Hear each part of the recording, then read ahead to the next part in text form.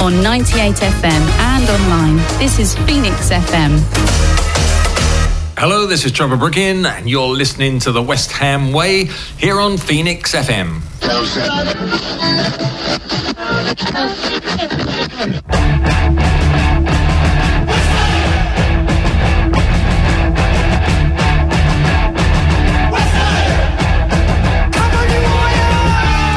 Good evening and welcome to the West Ham Way podcast with myself, Dave Walker, and Kevin Slade from Sex, Drugs and Carlton Cole, alongside serial ITK blogger, ex-WHU employee. Lots and lots to talk about tonight, including two horrendous performances in the last week that has seen us concede 7 goals, crash out the cup and slip to 12th place in the league. It's also transfer deadline day, and if you want the most reliable information from the most reliable source over the next 2 hours, then you come to the right place, because X is going to give it to you. As always, we'll be ending the show with questions from our collective followers on social media, and hopefully come 11 o'clock we'll all be happy hammers.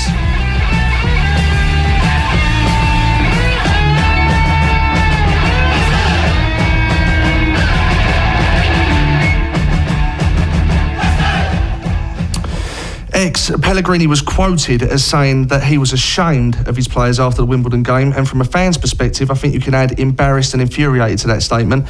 We were there, and it was a bad night for West Ham, wasn't it? Yeah, it was terrible, mate. I mean, look, all you have to do is look at any of our players. You know, obviously Anderson's the obvious example, but he's worth more than their whole club. You know, we paid, what is it, 40 million for him, or whatever it is. I'm losing transfer fees today. 40 odd million for him. You know, that's worth more than them, their ground, all their players put together. And you know, and we just put an absolutely dire performance in. I mean, Adrian was poor, Ogbonna was terrible, Obiang was useless, Carroll was, Hernandez, you know, you just go through the whole team, and it's actually better to try and pick out someone that actually turned in a performance, and even then that's hard. It was just, we always lose to lower league teams. It is kind of the West Ham way, but there just was such a lack of fight from us as well, which is what was more alarming than them nicking a goal and holding on. It just such an all-round poor performance. That is the really frustrating thing, and how many times have we said it so far this season on the podcast, where it is just lack of effort, and that lack of effort just breeds a lack of quality. Individual performances, I think X picked up a lot of them, Kev, but the obvious culprits, did X miss anyone there? I don't think he did. Masuaku? Yeah, he came under a lot of stick actually against Wimbledon, didn't he? I don't know where to start with all this. I mean, don't you have a degree of sympathy for Masuaku and Antonio when they're not natural defenders? I do, particularly Antonio. But we signed Masuaku as a left-back. We did. Although he says he's not a left-back. And I don't think he is. No, we know he's not a left-back. Because obviously when he first started coming into the fold at West Ham, we were watching him. And we said, he's more of a winger. You know, he's great on the ball, he's got great footwork. You know, he can beat a man. But it's just so infuriating to... Like you say, it's just a lack of effort, lack of fight, lack of desire, lack of intensity. I mean, I don't know whether they went into the game thinking it's only bottom of the League One Wimbledon, or whether they just couldn't be bothered. But the problem we've got at the moment is we've got so many players that don't want to be there. And this is the predicament we're in at the minute, obviously, because we're riddled with injuries. We've got to play them, and they're just not pulling their weight. And I just want to go in that dressing room and grab them by the scruff of the neck and say, you're earning 140 grand a week. You know, do your job. That's what you get paid to do. Do your job. If you want to go in the summer. Don't sulk, don't throw your arms up in the air, don't stroll around the pitch like you're Bertie Charlie Big Potatoes, you know. Get on with your job. It's funny what you said about Masuaku, actually, because someone on Twitter sent me a Instagram conversation they'd had with him after the Wolves game, I think it was, where they'd actually, you know, they'd laid into him, and he'd actually opened up a conversation in private messages, and the fella, like, you know, was slating him, and then he said something like, you know, you can't defend or something, and Masuaku actually turned around. I've got the responses on my phone, actually, and he turned around and he said something like, I was never a left back in the whole of my career. The only time I played left back was in Greece, and I played for one of the best teams in Greece, so we always had the ball. So my defensive skills were never really tested because we were the best team and we attacked most of the time. And he said, I am not a defender. He said that in these messages, and it's definitely him. So it's come from the horse's mouth, so to speak, what we've been saying. And I think that's my point. I've always had that degree of sympathy for Masuaku and Antonio, because they are very attacking minded, and even though we signed him as a left back, every man and his dog can see that he's not. But one man who can't get away with it is Ogbonna. I mean, I was watching him against Wimbledon with my jaw hitting the ground. I couldn't believe it. I mean, this is a one-time Italian international and arguably one of our best players in the last season at the Boleyn. I mean, where has that Ogbonna gone? I mean, he's come under fire now for probably the best part of 18 months. I don't think he's been the same player for 2 years, actually, at West Ham. And he just seems like a completely different player. And there were League One players making him look like a conference player. I just don't think he was up for it. Like, where we were standing in the first half, you know, we were like in line with the penalty box, so I couldn't see much, being the size that I am and being in a standing. You had to sit on my shoulders at one point. Yeah, it was kind of you to let me do that. Pass you down the front. Yeah, crate at the bottom of the wall. Pass you down the front. Exactly. I mean, sitting on Dave's shoulders made me about 6'1" or whatever. Yeah, no, it was that basically what I could see most of the first half was the defending, which was pretty much where the action was us defending the goal. And Ogbonna just didn't look bothered. The first few times he mucked up, he almost looked like he was smiling about it. He just didn't seem to care. And that's the sad thing about having all these players that come in from abroad and on big money. They just don't have that like affiliation and romance with the FA Cup like, you know, we grew up when we were kids, and that, you know, they probably think, I don't want to play at this run-down stadium against a Mickey Mouse team. And that's the beauty of it, though. Yeah, I know, and it should be, but for someone that doesn't appreciate the value of the FA Cup, they probably think, I'd much rather be playing at Anfield or Old Trafford or whatever, and that's the sad reality, unfortunately. The trouble is with Ogbonna coming back into the side as well, is it's affected Diop's game.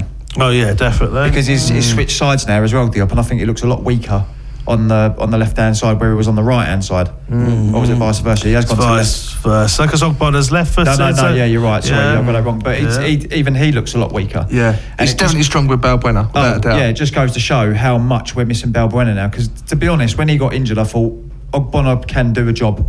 So I wasn't as panicked as what I usually would be. But yeah, absolutely diabolical. In this window, I would have gone for a centre-back. We're one injury away from having... I know, that's the baffling thing, isn't it? I mean, we've loaned out Oxford now, so realistically, the only centre-back we have now is Rice, really, and that you could move back there, and he's by far our best midfielder. So, like, you know, we are in a really sticky situation, and Ogbonna has been known to get injuries in the past. If he does get an injury, I mean, Balbuena's about 4 weeks away. We are in big trouble if one of them gets injured. You know, there's no one in the academy really that seems established enough to be able to step into the first team, unless you play Zabaleta there, but then he's probably too short and too old really to play centre back now. I think it's a real worry, the centre back position. No? See, I think in a strange way the players have created a rod for their own backs by producing some outstanding performances this season and claiming some really big scalps, because it's made us fans see that they are as quality as we believe that they are. And with that grows an expectation level. And I think that proves that they are as good as we think they are. So if they turn up and they want it and they're hungry enough, and both of which goes hand in hand, we can beat anyone. We've proved it. We've proved it on quite a few occasions so far this season. And it's led me to organically start to come to a bit of a theory with West Ham players about this, because I've been racking my brain almost weekly on a podcast at the moment. We find ourselves saying it's a lack of effort, it's a lack of desire. They've got the quality, but they haven't got the art. And I'm just wondering if there's too many players at West Ham that see West Ham as a touch. And what I mean by that is, for example, and by the way, I'm not saying Anderson is one of the players I'm about to talk about, but he's just an example, right? Would Anderson come to West Ham for less than 150 grand, but would he have gone to Man United for 80 grand? Yeah. And I just think with the sort of money that we're chucking at players, which I believe our wage bill's in the region of £107 million a year, which I don't know how that compares with other teams in the Premier League, but that sounds massive to me. That's without Pellegrini's wages, which are also massive. So collectively, it's about £115 million with Pellegrini and his staff that we're paying off the Richter scale. And I just wonder, and I look at it and I think we're signing players on big money, and they're coming to West Ham. Understandably, they've got no loyalty or sort of deep-rooted love for the club because they're not from East London, you know, haven't grown up, etc., etc. I get that, and I don't expect them to. But I just wonder, in terms of their own expectations and own ambition levels when they come to West Ham, because what is there to truly fight for when they leave a well-established club like a Lazio in Serie A, who might be challenging for a Champions League club, for example. So, you know, if they come to West Ham, they're not going to be fighting relegation. There's no incentive there. They're not going to break the Champions League. There's no incentive there. So is there enough of an incentive for these players to just chase that 7th spot? It'd be great for the fans, but how much does it truly mean to the players? Because I'm really rattling my brains to find out why these players are not caring enough too consistently, and yet when they do, they deliver results. I think the trouble is where we're signing players that are available that have got a big name, if that makes sense, on a huge wage, i.e. Hernandez is one of them. No one else wanted him. He was available. He's a big name. He was never going to fit into our side the way we set up, and he's the prime example of it. He just doesn't. You know, I'm a big fan of Hernandez, as you know, but after watching him against Wolves the other night, I just thought, do you know what, you got to go, mate. Like, honestly, he doesn't want to be here, that's clear. None of them do. No, you're right. Three of the 4 strikers we've got don't want to play for us. Yeah. And the one that does want to play for us is always contract injured, is up in 6 months. and always injured and never does play Exactly. for us. Exactly. The free forwards don't want to play for us. And like Dave said, you know, you're right. Anderson probably wouldn't be here if it wasn't for the money. You know, he'd probably be stay at Lazio because I guess I'm not sure about Anderson because it's going to pain me to say this. I think he's using us as a stepping stone. I thought that when we signed him. That's what I'm saying. I'm saying Using that's us why as a he's stepping here. stone to get into the Premier League. He'd probably end up at somewhere like Liverpool or somewhere like that in a couple of years' time. Because he's got the quality to play for someone like that. He really has. I mean, it is rather depressing to think of it like that. I mean, we have been going through some bad results. I think hopefully it will turn again like it has in the past. You know, the West Ham way, you lose to Wimbledon, beat Liverpool. Who knows? But it is just frustrating to go out of the cup again. And when you look at the next round's draw, and you see that Chelsea have got Man United, is it? Yeah, Chelsea have got Man United, and then I think there's only one other team. Is it Tottenham have gone? No, they've gone. Tottenham have gone. Arsenal have gone. Yeah, Man City. So it's Man City. Yeah, and realistically, you think about that. So Man United or Chelsea are going to be out next round. Then you're really only left with Man City. That would have been. You think, oh gosh, I don't want them. Yeah, so if you'd have managed to avoid them to the final, then anything could have happened. And you just think, what a wasted opportunity that was again for West Ham to win. I think those 2 words have been the definition of our season so far: wasted opportunities. I really do. We've had games that we shouldn't have won but did, and you think, brilliant, we're gathering momentum now and we can take it into the next game. And then you go into games you expect to win, the players don't turn up, as we've discussed, and we lose. Just wasted opportunities. We should be sitting comfortably in 7th by now, and we're not. And going back to what I was saying about, you know, my theory with players caring enough and wanting enough, I think there are unquestionably players at the club that do care and want it enough. You know, you've got Snoddy, you've got Declan, you've got Noble. Fabianski's been consistently fantastic. I mean, I think it's I think he would probably get the nod for me, Hammer of the Year so far. Declan would be close, and Philippe has done well more often than not. But you know, we have got that problem, and it is a glaring issue where you have got players that don't want to be at the club, but they're in a bit of a catch-22. Because let's take Andy Carroll as one example, right?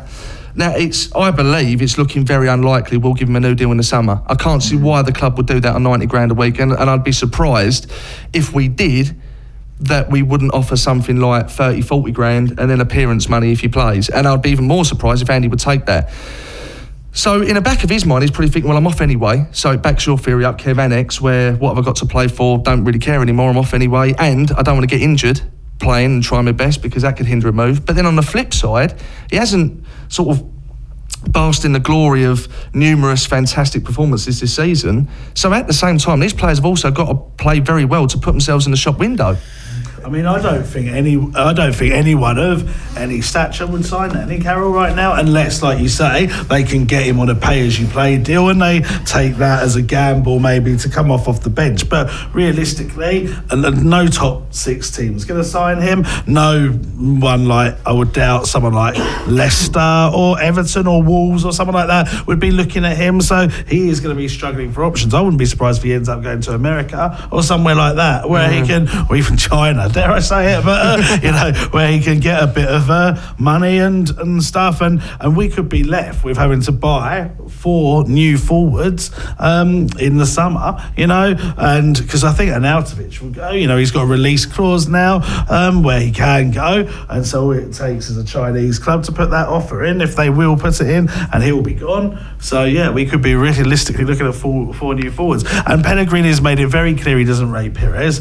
You know, he's made that clear. I'm not saying anything revelational. Pires has been told. That's why he was touted around for a loan move for the last 2 or 3 days. That's why he didn't make the squad against Bournemouth, because he hadn't been trained that well. They think he's just a pure poacher, but then you've got a pure poacher in Hernandez, who's arguably a better one, so he's not rated. And Arnautovic, who knows what's going on with him. Carroll, as you say, never fit.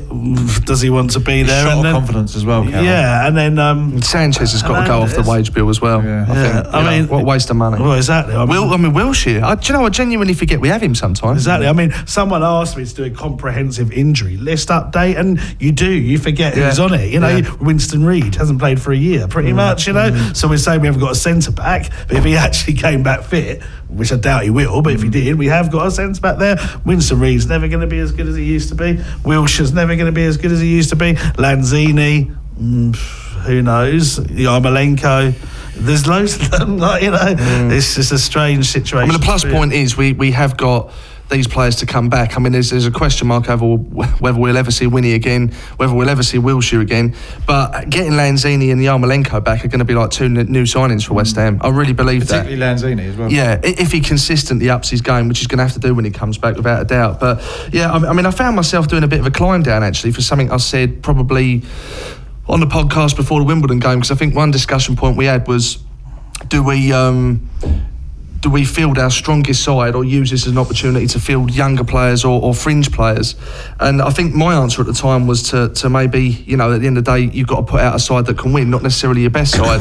I've changed my mind on that completely, because these banana skins are all over the place in the FA Cup. Giant killings do happen. They happen all the time to West Ham, and they happened again to League One opposition last Saturday. So I now genuinely am of the mindset that no matter who you play, just go out and play your best team, because it's the only chance you're ever going to win a silverware. So why not protect yourself to the best you possibly can and put out your best side? And you know, unless there is someone literally ripping up trees on the training ground and he's screaming at Pellegrini to say, give me a game. I think especially the case, to back up what you've said, when you're in the situation that West Ham are in, where we're hopefully not going to be in a relegation battle, we're not, maybe we get 7th, I don't know, but the FA Cup would have been the most important thing this season, so you should put your strongest team out for the most important games, which would have been the FA Especially Cup. at this stage as well. Exactly. And I mean, I think the clear thing, another thing for me in that game was the difference between Adrian and Fabianski. I mean, I really don't think Fabianski would have conceded at least 2 of those goals, probably the first one and possibly the fourth one. I don't think he would have conceded those goals,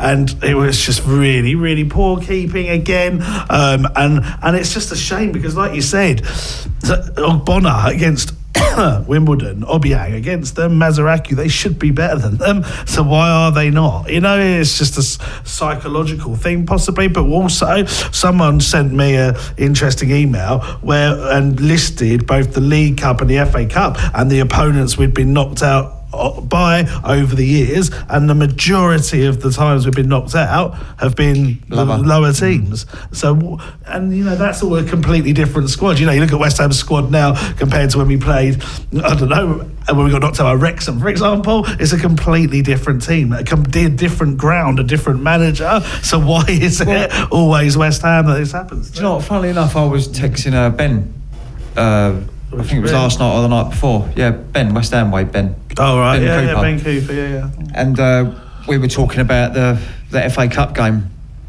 and I was saying to him, I remember going to Grimsby in 1996 and we got beaten 3-0 to Grimsby. Then the season after that, we got knocked out to Wrexham. Yeah. You know, and you know when all the memories start coming back, it's like, bloody hell, like we've been knocked out by a load of You know, like you said, the lower league clubs. Yeah. But it's just a curse of West Ham. It is, but the frustrating thing is, and we've said this so many times on the show as well, you know, don't get me wrong, there will always be giant killings. We're not always going to get to the FA Cup final if we field our best team for the rest of existence.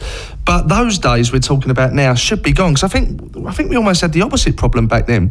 The players were trying, but they were just maybe overwhelmed by an away day occasion under the lights in bad conditions, with the home fans getting behind them, the home team treating it like a cup final, and we always kind of succumbed to that, and maybe we didn't have the quality. Well, I think we definitely didn't have the quality that we have now, I believe, you know, maybe one or two isolated seasons, but those days in theory should be gone. If we're putting out our best team, and I'm including the League Cup in this as well, you know, because I'd love to win that, you know, I would rather finish 14th, 15th every single season and have a lacklustre Premier League campaign, but have a right crack and get to a semi-final or a final, and strive to get to a semi-final final every season. You know, with law of averages, seeing that we win one of them. I've been thinking about this. Do you think, I can't get my head around it really, I think, this is what I think, I don't know if you two agree or not, but I think that Pellegrini is so scared of players getting injured against Wimbledon. That's why I reckon that's what I think personally. There's no other explanation for it. Yeah, but again, it comes down to respecting the competition. Because let's say, you know, Pellegrini rests players like he did. He rested certain players, but for what? To go to one fixture in 38 in a Premier League season, you've rested certain players to go and lose 3-0 away. You're not getting any benefit from resting players in that cup competition. So what is the point? What is the point? And you know, you could also argue that losing at Wimbledon was humiliating. It might have had a psychological impact on the squad. And, you know, there are other things that are impacting the squad, and we'll come to that in a minute, no doubt. But, yeah, to me, it just makes absolutely no sense whatsoever why anyone wouldn't take either competition seriously, with the exception maybe of a top 2, top 3 club that have the Champions League as a substitute for the League Cup, maybe. They should still take the FA Cup seriously, but the League Cup, give your kids a run out with that, because you've got the luxury of doing that. But West Ham, we ain't going to play in the Champions League for Christ knows how long, and we ain't going to go down, I don't believe. You know, I think that hopefully, touch wood, those days are gone. And I think we'd do very well to break the top 5, to be quite honest with you, in the next year or so. But definitely top 7 is what we're striving for. But, you know, I think unless you get a little bit of luck along the way with fair play or whatever, does 7th even guarantee you a European spot? It depends on the qualifiers, maybe? No, what it does is it depends whether the teams above you win the League or the FA Cup, and then it goes down a certain amount of places. So for the League Cup, I think that what's the final? Man City versus Chelsea. Yeah, it is Man City versus Chelsea, because Chelsea beat Tottenham. So that frees up a space. So that knocks one space down, because one of them will be above West Ham, will be above 7th, and then the FA Cup, what we want to happen really is Man City or Chelsea or Manchester United to win that, and then it goes down another position. So I think then when that happens, you can finish 7th. Yeah, but you know what's really ironic about this whole discussion, right? Let's say we make 7th, and we make the qualifying rounds of the Intertoto Cup or the Europa League or whatever it is these days. We don't even take that seriously. No. We've been knocked out of that twice to the same moody outfit. Yeah. So, so what are we playing for here? If we're not taking the FA Cup seriously, and we're not taking the League Cup seriously, and if we reach the golden mile of the Europa League, and we don't take that seriously, what are we doing? Why are we taking the fans' money every week? It doesn't make sense. Who's going to remember in 10 years' time the season we finished 8th or 9th? No one. Do you know what? I think if we qualify for Europe under Pellegrini, I think he will take that seriously. I think it was just Slaven Bilic, to be honest, because the last time we qualified for the Europa League, we signed a load of players for Europe. And he didn't really use them for Europe, did he? So they bought a load of crap to go underneath the team that was there from the last season at the Boleyn. That's why that didn't work. I personally think Pellegrini would take that seriously, 100%. Yeah, I hope so. But then again, you know, people from other clubs and other fans, it's well renowned as a poison chalice, that competition. You've got to play on a Thursday night. I'd love to be in that. Well, so would I. But if we're so hell bent on making the Premier League a priority, then why would we jeopardise that with what's branded as a poison chalice competition? Do you know what I mean? way the football world is now is really sad in a way that, like you say, but teams don't take the FA Cup or the League Cup seriously. The FA Cup is just, I'm not even interested now that West Ham are out, whereas in the past I would have watched it no matter what. The Europa League, as much as I'd love West Ham to be in it and see us play, you know, a top Italian, Spanish, German team, whatever, it does kind of almost feel a bit of an effort still, even though I'd love European football. And you've got to question, why does football feel like this? Is it the money in the Premier League is too much now? Is the Champions League got too much money in it? But West Ham are never going to challenge for the Premier League or the Champions League, so we should take it seriously. But they don't, do they? No, and it's not just West Ham. Most teams don't take these cups seriously. So the FA or the UEFA or whoever it is that's in charge of it really need to have a think about this, and they really need to think, how can we improve these competitions so that teams do take it seriously? No, it actually wouldn't surprise me if they scrapped those 2 cups. Well, I think they're actually talking about, well, what's it called? Europa League? UEFA, they're going to do a third tier. They're going to do a third one, aren't they? Yeah, that's right. I think they're thinking about changing it somehow, and so that's happening. I mean, I don't know how it would work, but if the FA Cup had, I don't think you can do this, but if an FA Cup, let's just say, had a Champions League spot at the end of it, that would make it more appealing for clubs maybe. But I don't know, I don't think playing semi-finals at Wembley helps either competition. It doesn't. It takes the magic out of it. Yeah, exactly. And I don't think the kick-off times of like 7:45 on a Saturday, 5:30 on a Saturday, 5:30 on a Sunday. Even the quality of the TV coverage, you know, in comparison to what it used to be in the 70s and 80s when you watch it. Christ almighty, I'm sure you used to watch it about 4 hours before the kick-off. Everything about it, I think, you know, they've killed it. Money's killed it. You know, the corporate commercial elements of football has killed football in general, not just the FA Cup. And it is very, very sad. And talking of very, very sad, I mean, now it takes us to the Wolves game, and you were there, Kev. Luckily, we weren't. You were there, freezing your nuts off. I mean, it's been billed as one of the worst performances a lot of people have seen at West Ham. I think you're one of them, Kev. And, you know, it follows a similar statement not too long ago. I think Burnley and even Wimbledon, I think, could be up there. So we're really churning out some depressing performances at the moment. And, Kev, you're probably best placed to tell us just how bad that performance was. Well, I was at Burnley as well, and that was diabolical. But I'll tell you something now. Tuesday against Wolves, that is the worst I've seen us play in years. I'm not talking about this season or last, I'm talking about years. We were so bad, all over the pitch. Turn into a horse thing, Kev. It ain't that bad, is it? You just see that big turd he's got under his seat. I'm just more envious of his dick, to be honest with you. Mate, you're not allowed to swear. That's not a dick. Dick's not a swear word, is it? It is, surely. Oh, all right. But, you wouldn't say put your that. dick away now, Kev. You wouldn't just suddenly this dick gets kicking off about it. Trying to make the most of a bad situation. It's called a penis for live radio. A horse's penis. Otherwise known as a dick. Oh, shut up, you dick.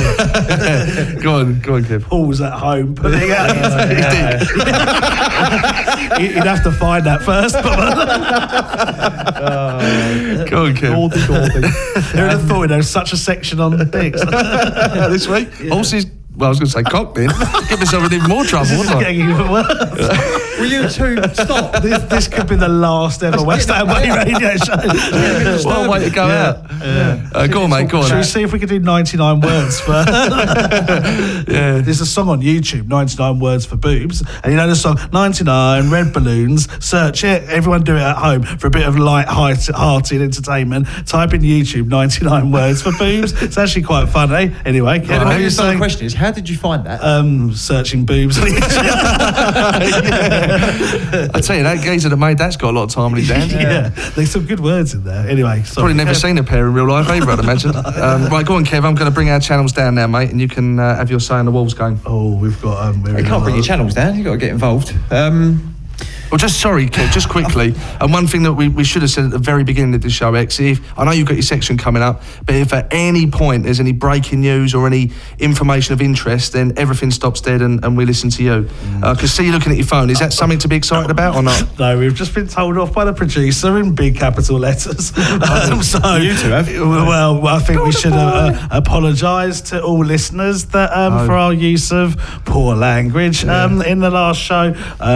We say sorry to everyone. On behalf of ex-WH employee, he's very, very sorry. And it was an accident, so apologies to everyone out there. Jokes aside, I didn't realise that was a swear word. I mean, what's wrong with that? It is a swear word. I thought it'd be a slang word. But if you say the DH word, you wouldn't go out to someone in the street and go, hello mate, you DH. I'll have to do some research on the Ofcom rules and regulations there. Mate, I'm telling you 100% that is a swear word. Apologies then, in all seriousness. God, this is tailed off massively. That's not a horse joke either. I wasn't making use of a pun there. Right, come on, Kev. Let's talk about Wolves. From horses to Wolves. Let's go. I have to? First of all, I want to say, just well done to every single travelling supporter that went there, because obviously I was there as well, and it was absolutely just disastrous from the word go.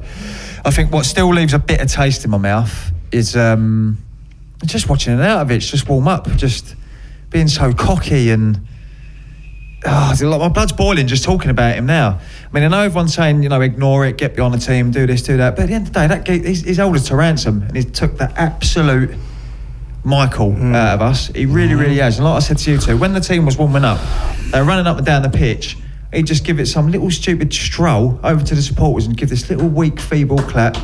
Start pumping his chest. It's just the arrogance, and I isn't thought, do you know what? I thought I loved it when you wanted to play for us, but I actually can't stand you now. And he didn't do anything all game. And do you know what? Although individually everyone else on that pitch was woeful, I definitely think that had something to do with it, him being there. I think Zabaleta's come out and said that 100%. other things have affected the atmosphere. He's got to be talking about Marco, hasn't he? Well, he's definitely talking about Marco, and I think Pellegrini's also said it, and someone else. Look, I've taken so much stick on Twitter for saying that it's affected the players, because yes, people have got a point. They're professional. They should be able to ignore what's going on, but they are also human beings, and you have to understand, if your star player is walking around, making a strop, saying he wants to leave, saying he deserves more money, saying he's not going to maybe play on that game, or he is going to play but he's not in the right frame of mind, whatever story you want to believe. That aren't in the club and all that stuff. Exactly. His brother's not in the club. Well, exactly. And then doing videos like that, it is going to affect them. And look, I'm not going to sit here saying I'm best friends with people in the club, but people in the club have told me it affects them. And yes, they should be able to almost switch it off, but it's any workplace. Yes, you try and remain... spend most of your time, innit? Exactly. Yes, you try and remain professional, but if your colleague, your best colleague, was there saying, I want to leave, I'm fed up with this, I need more money, I want to go here, I don't want to do this, it would affect you. You got to go, ignore him, carry on. And even more so in a sports team. And I know people love Arnautovic. I know people love to say he's our swear word, he's our man. He's our nasty person. Yeah, he's our nasty person, but the situation hasn't been held with him. Yes, we lost to Wimbledon because we were terrible. Yes, we lost to Wolves because we were terrible. It's not all him. It definitely isn't all him, but it has had an effect. And do you know something else that I find really, really odd?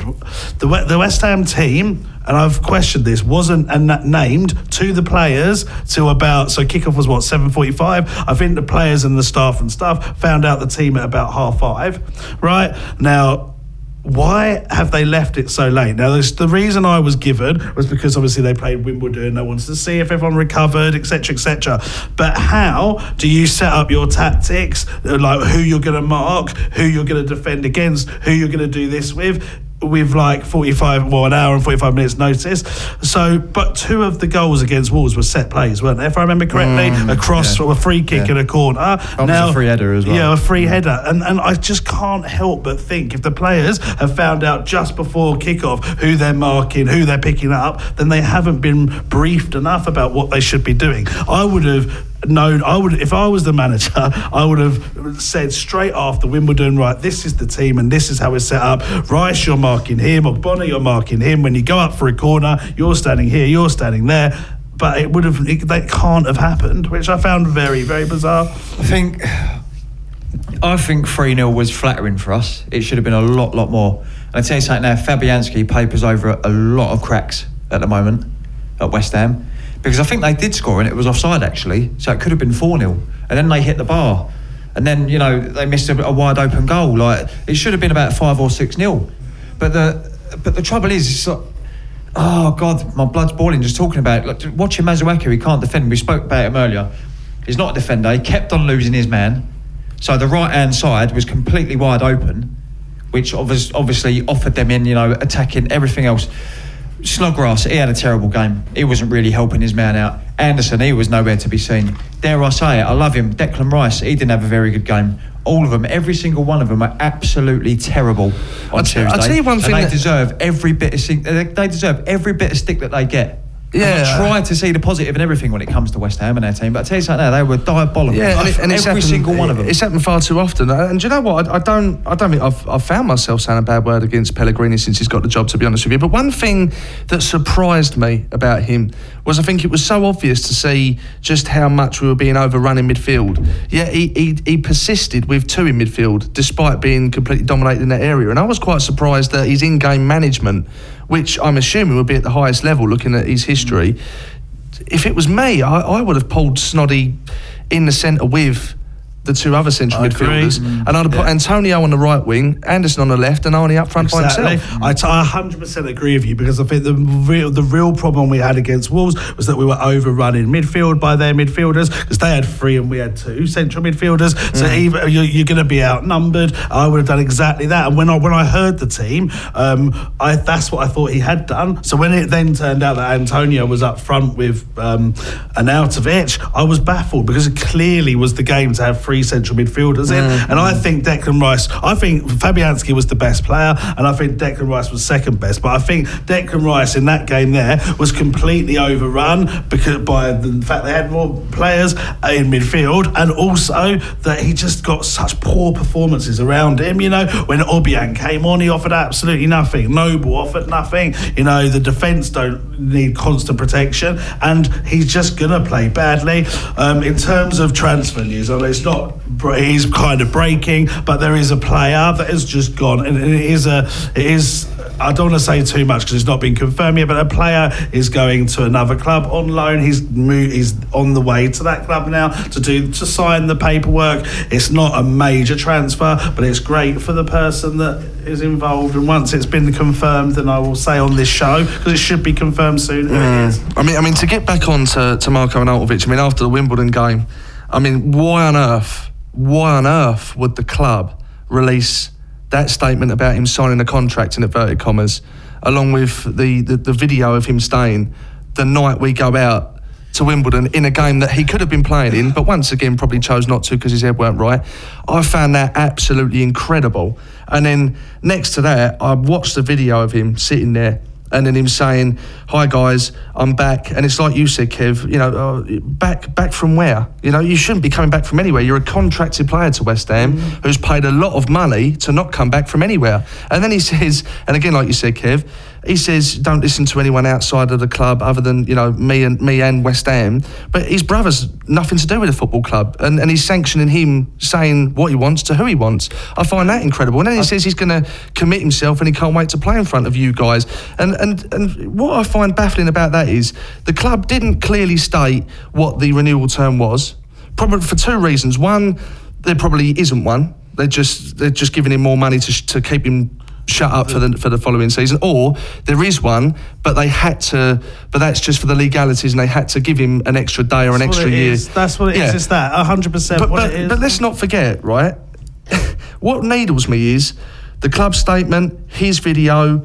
Not once included an apology to the fans for his behaviour, for any unrest he might have caused, and I just find him absolutely despicable. And ultimately, what we've done is we've paid our own player to stay at West Ham, and under this new contract that some people must be deluded to be excited about, he's now got a £45 million release fee clause in his contract that he didn't have before, which pretty much guarantees him saying, I am leaving West Ham in the summer because I've just secured a legality that says you can't stop me from leaving. Yeah. So don't sit on the video and say, I'm committed to you guys, I can't wait to play in front of you. It's just such a mug off. And you say at Wolves, Kev, when he came over and clapped the fans in his arrogant Marko Arnautovic way, I said to you off air, so what did the fans do back? And tell them what you said. There was a few standing next to me in particular, and they were applauding him back and singing his name. I mean, the mind boggles. And I tell you, the mind boggles. I tell you something now. I mean, I'm with you. I personally think they've given him more money to shut him up until the end of the season. That's what I think's happened. I don't know exactly what's happened, but that's what I think's happened. Now, I don't know why they've done that, because from the very second Marko Arnautovic didn't come out and say, no, my brother's wrong, they should have forced him out that door. Because we saw it with Dimitri Payet and we're seeing it all over again now. Yeah, I mean, the bottom line with the story, I mean, just get him out of this football club. I was going to do the Arnautovic bit on my section, but I might as well just do it now. Basically, what's happened is that I've said it ages ago, I might as well confirm it all now.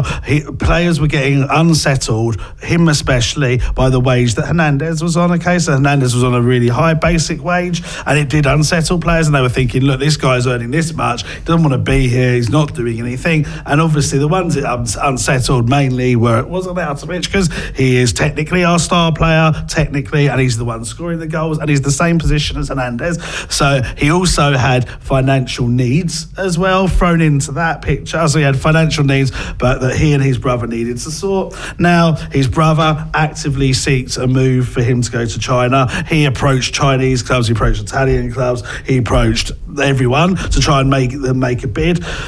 West Ham, his brother then went to TalkSport and announced that, so all the pressure was on the club to try and handle this situation. They approached the Chinese club offered 33 million, which of course we have to pay for whatever percentage, 20% of that profit, from 20 million to Stoke, so the fees automatically reduced. West Ham said, we're not going to be able to sign anyone in replace for him, we want 45 million. No Chinese club was prepared to pay that, but we started to talk to Gomez if we did sell him, then we've got a like-for-like replacement. And then obviously Arnautovic, it looked like we weren't going to sell him. No Chinese offer came in, so we decided that we're going to try and give him a reason to stay until the summer. So as you say, he was given a £45 million release clause, but don't forget, someone's got to pay that. Yeah, who's going to pay that? Exactly, someone's got to pay that. And then he was given, I don't want to say too much because I'm going to put a lot of pressure and more criticism on his shoulder, but he was given good, he deserves it, say it, mate. I'll say it another time, but he was given tweaks to his contract financially to help him, to give him more money, and so then what you have to do is, when you amend the terms of a contract, you have to change it, but you have to add a year to it. So it was labelled PR-wise as a contract extension. It was a contract extension because when you amend a contract, you have to tweak it. The contract takes him up to 34. Okay, there's no way West Ham, with the financial constraints that we are often under, would agree to pay all this money to someone that could potentially go to the age of 34 on that wage. So they know that they're going to actively try and sell him in the summer, and the problem is now is that he has proven once again that if you want to leave the club and if you want to get your own way, if you strop hard enough and make a fuss enough, 100%. You will get it. And he has proven that now. And so, unfortunately, we're in a very difficult situation that, let's say, Anderson, I don't know what Anderson's like as a person, but I'm just using him as an example. Let's say he's an amazing end to the season, starts next season amazingly, suddenly decides he wants to earn 250 grand a week or whatever, then he's going to say, look what Arnie did, look what Pai did before, I'm going to do that. I don't know Anderson, so it might be unfair to say this of him, but he could potentially do that. And we're in a messy situation. Basically, we've got to hope that Arnautovic thinks, I need to get someone to pay 45 million for me, I need to go and score loads of goals by the end of the season. Listen, look, I know we're in a sticky situation in terms of the January transfer window is the worst time possible to try and find a replacement.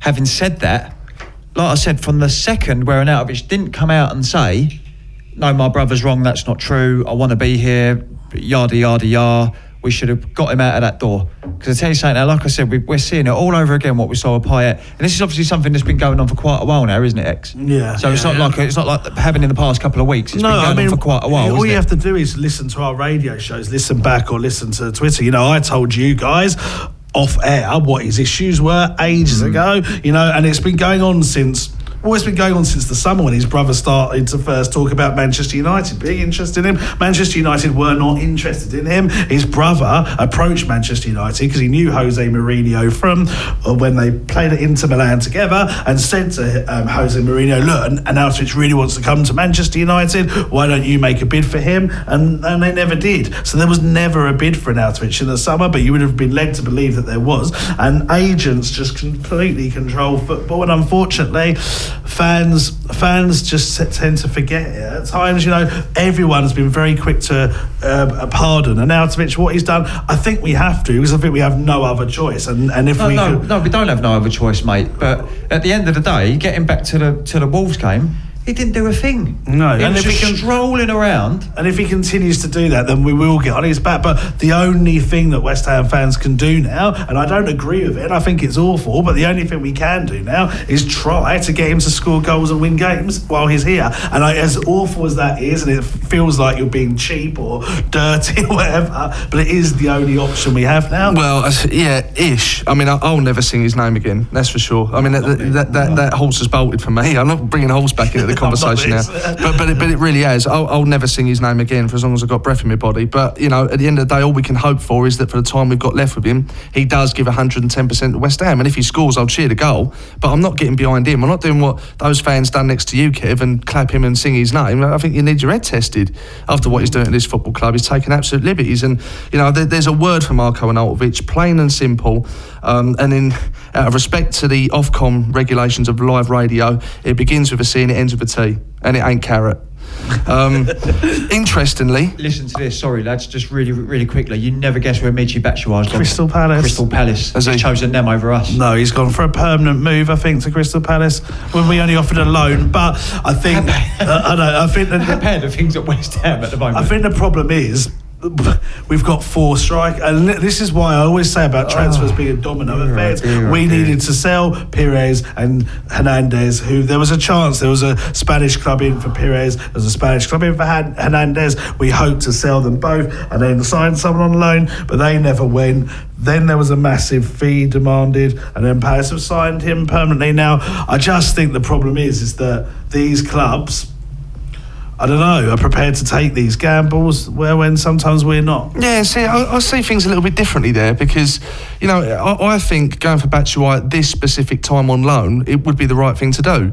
Now, whilst we haven't sold Arnautovic, after spending over £100 million in the transfer market in the summer, should we then, I mean, I don't know how much he's gone for, to be fair, do you know? I don't know, I just know he's going to a permanent move. You know, it's like, I don't know. You know, if you're either going to say to Arnautovic, right, go, and then you bring in a Batshuayi, or you say stay, and then I get that commitment from him for the rest of the season. And do you then go and buy Batshuayi now to potentially affect the Gomez transfer?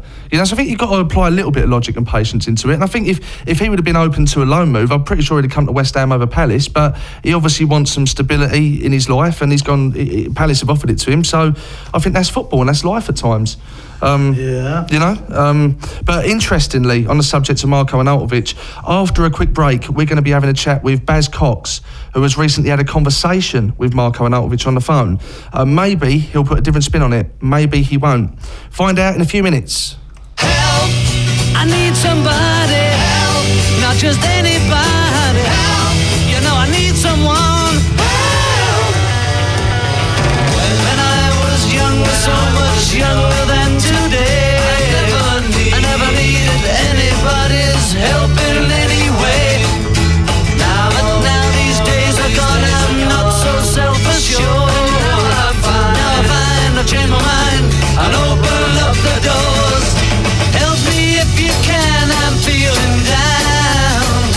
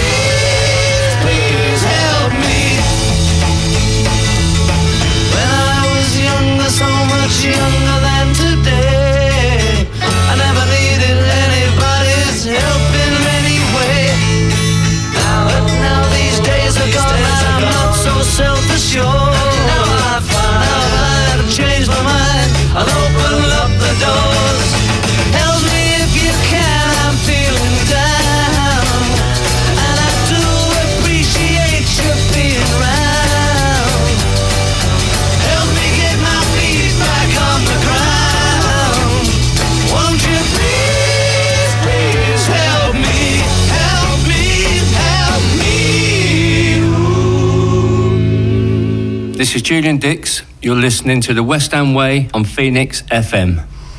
We're now joined by a social media personality, a credible fundraiser for Isla Caton, and a good friend of the podcast, Baz Cox. How are you, big boy? Keeping well?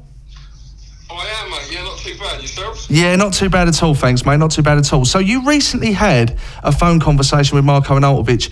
How did that happen, and what was said? Marko put his thing out on his Instagram story about you shouldn't believe too much in the club and listen to what's outside or something. This was after we lost to Wimbledon and West Ham. Video out of him saying how he's back. He loves playing in front of us and at the London Stadium. So I replied in a DM to him on Instagram and put, real reason then, and if you love playing in front of us and at the London Stadium so much, will we see you there in August? So I screenshotted the reply and posted it online, which he asked me to do, of him saying, send me your phone number, I'll talk to you. And he also put, I want to talk to you regarding with Isla. So I sent him my number and my phone rings. Hello, Baz, Marko. I didn't know you know Nigerian, Baz. The Nigerian Marko. Did you get the right Marko here, mate? Come up private number, I didn't believe it at first. And in fairness to him, he wouldn't let me talk, and he was straight on, listen. And then he went through, like I said, on social media. He started with the stories that are circulated. He said he was never allowed to say anything, and I did tell him I didn't believe it. He mentioned, obviously, playing with pain since Everton and with injections for the club, for the teammates and for the fans, because he loves West Ham and he fought Stoke to get to West Ham, because it's a big club with big tradition and big history. And he said he's a man and he's a human, and nobody in the world would not listen to the offers that was offered to him. But he decided after speaking to his family to stay at West Ham. So I responded and I said to him exactly what I said on social media. I said, you should have come out and told people. If it's true, then nobody would knock you. You know, if you're leaving for yourself, for your family, to better yourself and to earn more money, I don't think many people would begrudge you. If you do, I find you quite daft, to be honest, because we'd all do it. But to go silent and to deny it and to let it keep happening is really what's annoyed the fans. And I must say, I've not put this on social media, but he did say, I've gone from a hero to zero at the club now. Good. I'm pleased he realises that and all. And I think, looking at him and his reaction on Tuesday, even when the teams come out and all the players come and clap then, I mean, they didn't clap after, but only three did. When the teams come out and clap, he looked really, really nervous. Yeah, he's brought it on himself though, Baz. I mean, the thing is, this conversation's really interesting to kind of hear what it consisted of, but at the same time, it seems like he's swerving the main topics of discussion that West Ham fans have the ump about. And this is what annoys me. There's been no apology for the way he's handled things, and I'm surely to God he can see that he hasn't handled it well. And, he also talks like he's had an offer proactively from another club that he can't refuse. But he's gone out of his way to put his brother in a position where he's going to go scattergun to every single club and try and get that big offer. To then discuss with his family and say he's going to stay, I don't think that was the case. I mean, listen, I'm speculating now, but what I think's happened is either the Chinese club in question have said, no, it's too much money, or we've got the ump with your brother who's an agent, as a bit of a pain in the backside to deal with, so we're going to pull the plug for now. And then Marko's kept that in his back pocket, and West Ham has said, look, we'll keep you on, we'll throw you a few quid if you just behave yourself, and then we'll get you moving this summer. That's what I think's happening. I think the whole thing's a smokescreen, Baz. I really do with him. Yeah, I don't disagree with you, and again, I'm not quoting anything that's said to me from him, it's my opinion. And I said to him, as I put in a tweet, I said, Marko, if it's true, and if it's the case you need to move for reasons that we're told, financial, for money, then why not just make a statement and say, with a heavy heart, I don't want to leave this football club, but I've got to announce what you're reading's true. And for myself and for my family, which is my priority, that's what I've got to do. But the move won't come until the summer, and until then, I'm committed to West Ham 100%, and to you fans. Us fans will accept that more, and accept you more for being human and being honest. But to sit back and not say nothing, and now come out and say, I'm back, And I said to him, I said, what are you back from? You haven't been injured. And he said said, I've been completely focused. I've trained every day. It's been the manager's decision to not play me. I said, but the manager chose that because your head's not right. And I must admit, the conversation went quiet. He never come out once and said, I'm leaving. He never come out once and said, I'm staying for good. The impression I've got is very similar to you, Dave. And that's not from talking to him, that's just in general. I think the man needs to move. I think the stories we read are true. Do I begrudge anyone going to earn more money? No, because I'd do it. I think 99% of us would. But just be honest. Just don't sit and hide behind, as you said, a smoke screen, because it's not worked out for you now. Because if I'm honest, do I think it will happen? Do I think I'll see him in a West Ham shirt in August? No. In fairness, he rang me after the Wolves game regarding the shirt, because he walked out with it to the coach for me, for Ryder.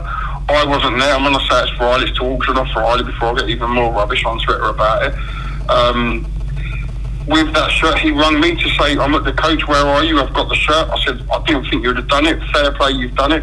And he's left it with the players' liaison officer for me to collect. If his broken foot was true, that could be his last ever match-worn shirt for West Ham. And don't get me wrong, yeah. And I believe it will be. Yeah, and don't get me wrong, Baz. It's the gesture of giving his shirt to make money for Isla is the most important bottom line thing in this whole discussion. Don't get me wrong. I do find it very interesting that I don't think he's ever done this before. Yet he's choosing now to do this. Is it a PR stunt?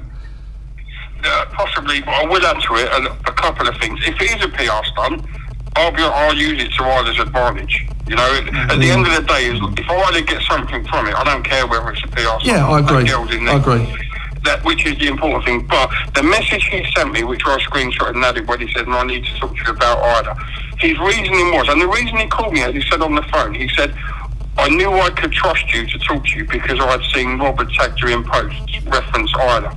So that's what his initial message meant. I don't think his English is great, as he's put it. It wasn't talk to me because I want to do something for Isla. Yes, he could have done something for Isla in August, September, October, November. He chose it now, and it does look bad timing. But again, I'll give him credit for this, not because it covers everything, but he has given to Rob Snodgrass for Rob Snodgrass's auction site. So it's not he hasn't given anything. Out of the West Ham first team, I think there's only 3 players that have actually donated out of the first team. So none of them have done it, or so only 3 of them have done it, So it's a bit difficult to say, is it just because of this? Because none of the others have done it. There's transfers that have happened that people could have done. They've all seen. There's people been at the club as long as, argument's sake, Adrian. He would have seen all about it. He's done nothing. Tell us who the 3.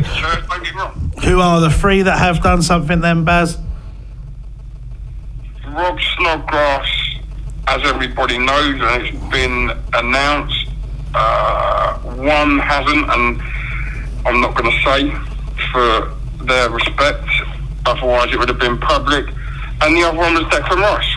Yeah, and then you can. Declan Rice done it a long time ago. Yeah, and that's the thing, and they're the 2 players, but maybe 1 or 2 others that have the best relationship with the fans, really, because they seem almost more like one of us, and prepared to go that extra mile. Now let's talk about Isla, and obviously we've the football match that's coming up that you're heavily involved in, and I've been grateful to be able to tweet some of the players that we've managed to get to playing it this week. Now you're coming on the show because you've got massive news, and there hasn't been much transfer news. So this is good as big as it's going to get as far as transfer goes. You've got the manager confirmed for the West Ham 11 now. Do you want to tell everyone who that is? It's got to be me, Baz, with my football manager experience, mate. And it's surely. I don't want to steal your thunder here, mate. But you're more than welcome to come and be physio if you want. What have the ladies' team got a game today? I'm dietitian for the day, so they're all going to eat well, don't worry. Yeah, the manager for the West Ham or ex-West Ham and celebs team is going to be Julian Dix, we're about to announce. Yeah, brilliant news. He did have other events, and he's cancelled to come and do this for us and to show his support to Isla, which is fantastic. Superb. We have got the question being asked to someone else as well to be joint manager, which, if it comes off, will be massive. But Julian Dix is great, and obviously a club legend and a fan's favourite. along with the players that we've got, like you've announced this week, Danny Gaviron confirming, Christian Daly confirming, Jimmy Walker, Colton Cole, etc. We've got a good lineup coming. We've also got Danny Dyer there, Big Tom Davis, and Tom's on Soccer AM in a few weeks, who's going to announce the game. If you haven't seen it, it is May the 11th down at Aveley Football Club. The doors will open at 12, kick-off will be at 3. £10 for adults, £5 for under 16s. There will be inflatables and face painting and stuff for the kids for the day as well. But it's all about raising money for the little girl, which is more important than anything. And just a lot of people do ask, and literally before I spoke to yourselves, I was on the phone to Nicola. Isla's had her last day tomorrow officially of treatment of the 5 days. It started on Monday where she had chemo. She has 3 bags of chemo through the session. Tuesday was antibody, Wednesday chemo, Thursday. Today was antibody this morning, which Nick said it lasted 30 minutes. I've witnessed this. But this morning she said the first 20 minutes she was fine. The last 10 minutes was the worst pain she's ever seen her in. Jesus. And she slept it off this afternoon. For tonight she's had 2 bags of chemo and she's just had her last one hooked up, and she should finish about 1 o'clock, 2 o'clock in the morning. Then she has a 12-hour flush through of liquids to obviously push it out of her, and then she's allowed to go home. So she's just a rocky week, this girl, and it's been tough. And Nicola said it's probably the most painful she's seen her for a long time. So heartbreaking. I stress this. She does read all these messages. Nicola's been up the hospital all 5 days with Isla, obviously, and she's been checking everything. She's not on Twitter herself, but she gets all these messages relayed to her, and it means the world to her and all the love and support this sent. It's a heartbreaking scenario, mate. It really is. And I know you do some great work fundraising for Isla Kate, and congratulations on everything you've done so far, mate. And I think it's also a good time to announce that over the last few months, people that come to the West Ham Way pre-match event would have noticed a £5 donation option that we put on there for Isla when they purchase their tickets. And I'm pleased to say that collectively this has raised £875. And myself and X are going to make that up to £1,000. So there's a check on its way. There's a check on its way to Isla, and thanks to everyone that's contributed and continues to do so. You know, it's a really special cause. And but listen, Baz, mate, it's been a pleasure as always speaking to you, and keep up the good work. And I hope to see you soon, mate. We will do. Thanks for having me on. Top man. Take it. Well, thank you. And you, mate. And you. Okay, next, it's the moment you've all been waiting for. Just whether it's worth the wait, time will tell. But after this, X is going to give it to you.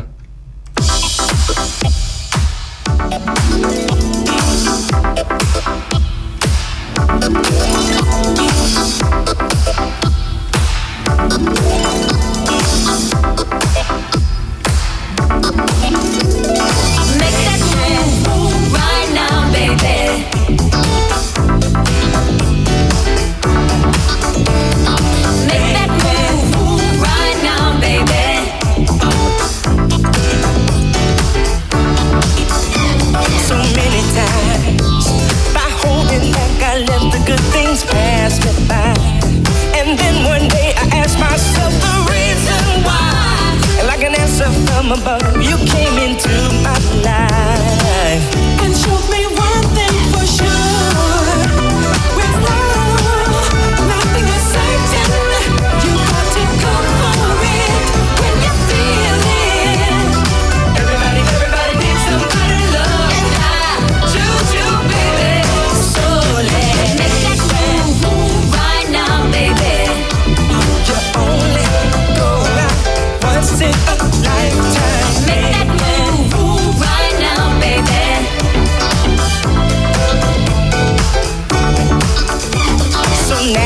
To give in to feelings deep inside when love is due.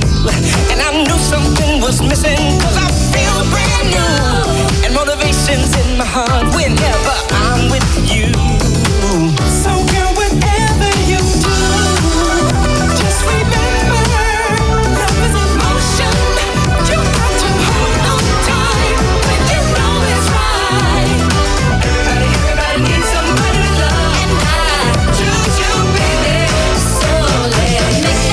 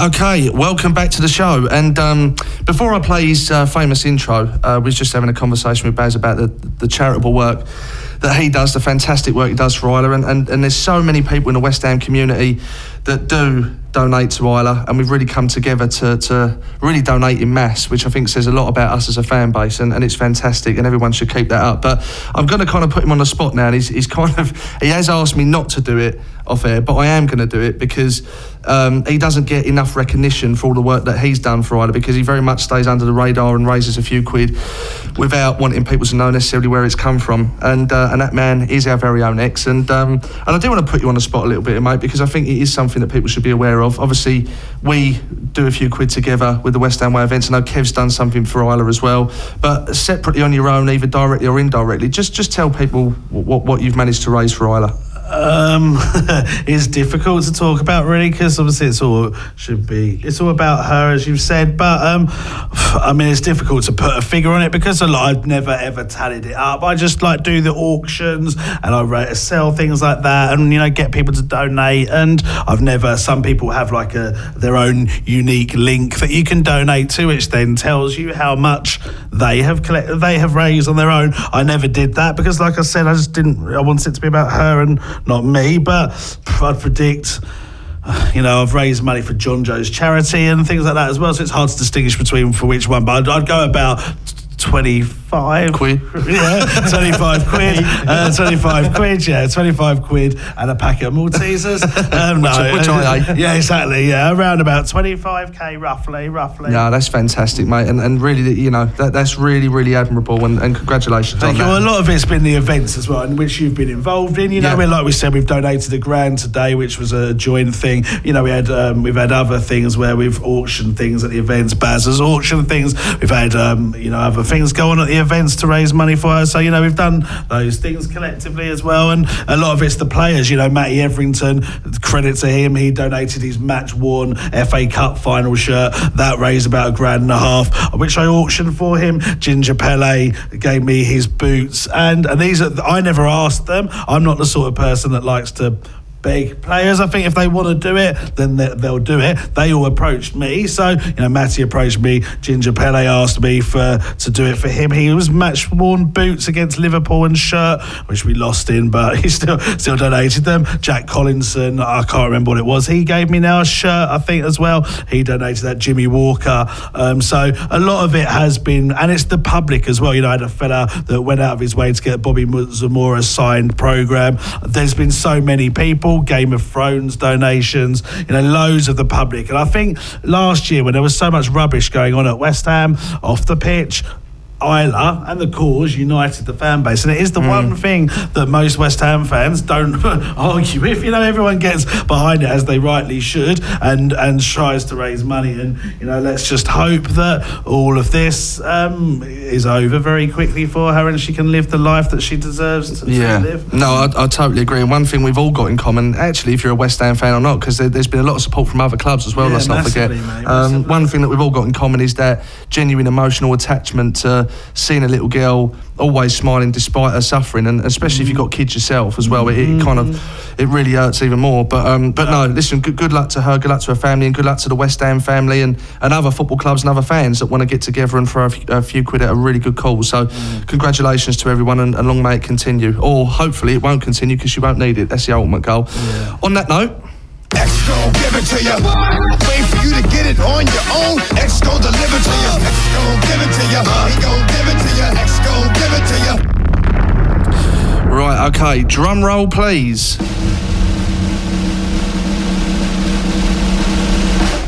Right, how many signings are coming through the door, mate? It is 0. I haven't even said it yet. You ruined my moment. I mean, it is looking unlikely to be anyone, and that is rather depressing to break this news, as we do transfer. We seem to do this every year. A transfer deadline show with no transfers. But it was like Jordan Hugill last year, mate. Was that live on the air? I think you might have done that before we had the show, I think. Jordan Hugill. Yeah, so I'm actually, the difficult thing about this show is that I'm actually, you can see I'm doing it now, I'm actually actually trying to get the information that's out there whilst talking and reading Twitter and my text and stuff. But anyway, so let's cut to it. So let's go to the Gomez transfer. Now, the Gomez transfer, if you follow my timeline, despite the ease of being able to get retweets, because the likes of West Ham Central are dying for it to happen. Most of football Twitter, there's people that have players as their profile and call themselves Magic Mazaraku and Carrot Cresswell and I can't think of anything. Dave Defoe. Dave Defoe, Fabulous Fabianski and all of this stuff, and just are the most cringeworthy and most annoying things on Twitter, and that call me a fraud every transfer window, just because I don't tell them the transfers they want to happen and I rubbish them. Everyone wanted this transfer to happen. Now, there was interest. I said on the show repeatedly, he is the number one target. A lot of it depended on Arnautovic going. We all know what happened there. I don't need to explain. So his transfer then basically became it was set up so that we would sign him in the summer because Celta Vigo didn't want to sell him. He had a release clause, etc, etc, etc. So we did have negotiations with his agent and his club, and there was talks about him coming, but it was always very, very unlikely this window, because what you have to bear in mind is that Hernandez is still there. He's on 140 grand roughly with bonuses a week. Arnautovic, roughly the same. Anderson, roughly the same. So if you bring Gomez in, yes, the wages would have been given back to Celta Vigo, but let's just say we didn't sell Arnautovic in the summer, we'd have two quality strikers. But can we afford that? I don't know. I think we should have signed him and used the summer budget because we're desperate for a forward, but the club didn't. So whether we'll get him in the summer, I don't know. I've been told it's a summer signing, but I think other clubs will move for him then, and there's no way to stop them unless we've paid for us to have the first rights of him, but that means next to nothing anyway. So that's the situation with him. It was never particularly on. Another thing you need to bear in mind is Sky. Okay, Sky have a massive thing to them called Sky Bet. Yeah, a betting company, one of the biggest in the country. Now, they also have Sky Sports News, a whole show dedicated to news and transfers like today. If they turn around and do what I've done a lot this window and say nothing is happening, look what happens. I'm living proof now. I'm trying to do a radio show with next to nothing to talk about.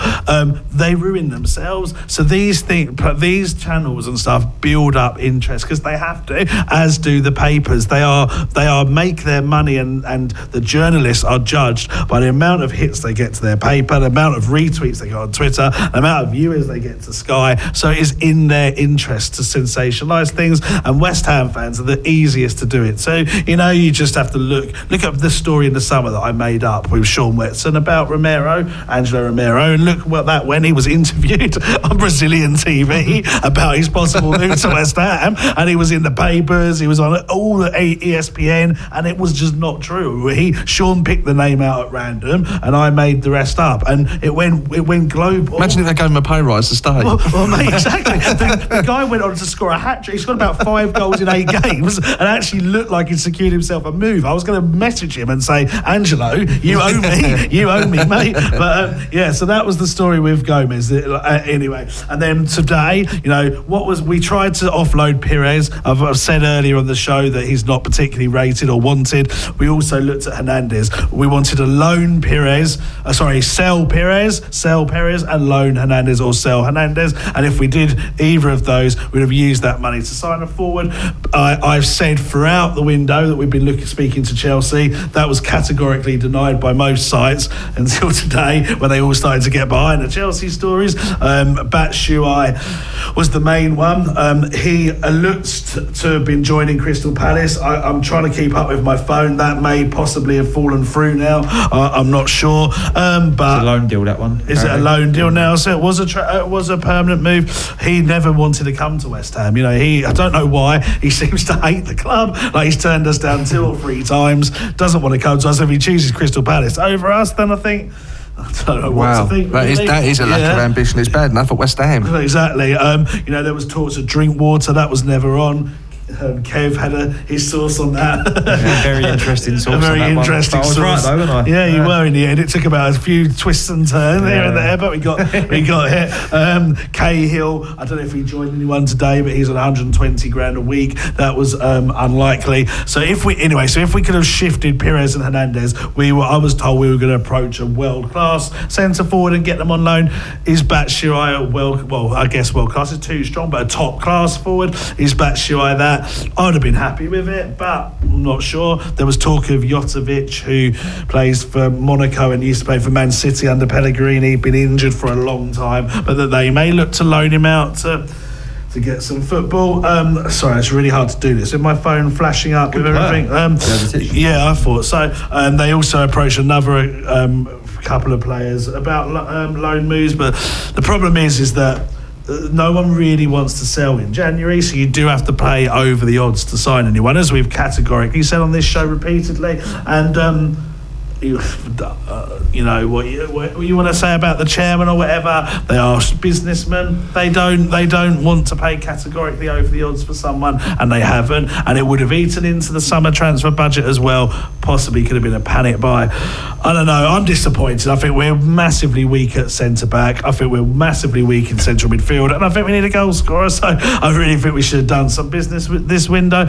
Obviously, we signed Nasri. We signed the Portuguese lad. If you want to say his name, Dave. Oh, Christ almighty. I'd rather hear you say it, to be honest with you. I think all the listeners would rather hear you say it. I actually can't even remember it because I just knew there's no point me even trying to learn this. Well, he's been stuck straight in the under-23s, hasn't he? Well, yeah, and that's what he's been bought for. Now, the thing is, he was offered to the club. You know, I think back in the day, Dave Hunt, brilliant head of recruitment for West Ham, offered him to West Ham, said we could get him. I think the same time we signed Quinner. You know, he's meant to be a really good young player.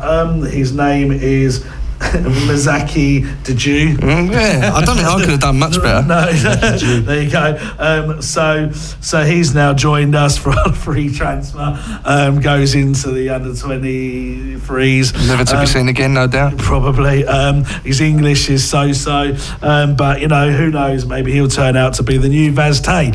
Vaz Tay is training with the under-23s as well. I don't know if you saw that. Wouldn't surprise me if we gave him a contract. No, exactly. He's out. I think the number 12 shirt isn't been given to anyone. There you go. And he scored quite a lot of goals in China, I think, in his last move. So maybe, but Vaz Tay is training with the under-23s. That is true. The thing with us is that once Arnautovic stayed and we didn't sell anyone else, I was told there was no money to sign anyone, so that's why we had to get rid of Pires, had to get rid of Hernandez. For that to happen, it didn't happen, so there wasn't any money to buy anyone with now. That is frustrating, but that's the bottom line. That's the facts that I've been given, and we're just going to hope that the players that we've still got can turn around and start performing properly again. And then in the summer, I genuinely believe we need a massive overhaul. You know, I think you need to look at Adrian, you need to look at Ogbonna, you need to look at Obiang, all the forwards. You know, there's so many players that you could potentially say need to move on in the summer, and I think that's what we got to do if we're going to kick on. I did a tweet earlier just now saying that there's a potential loan move out.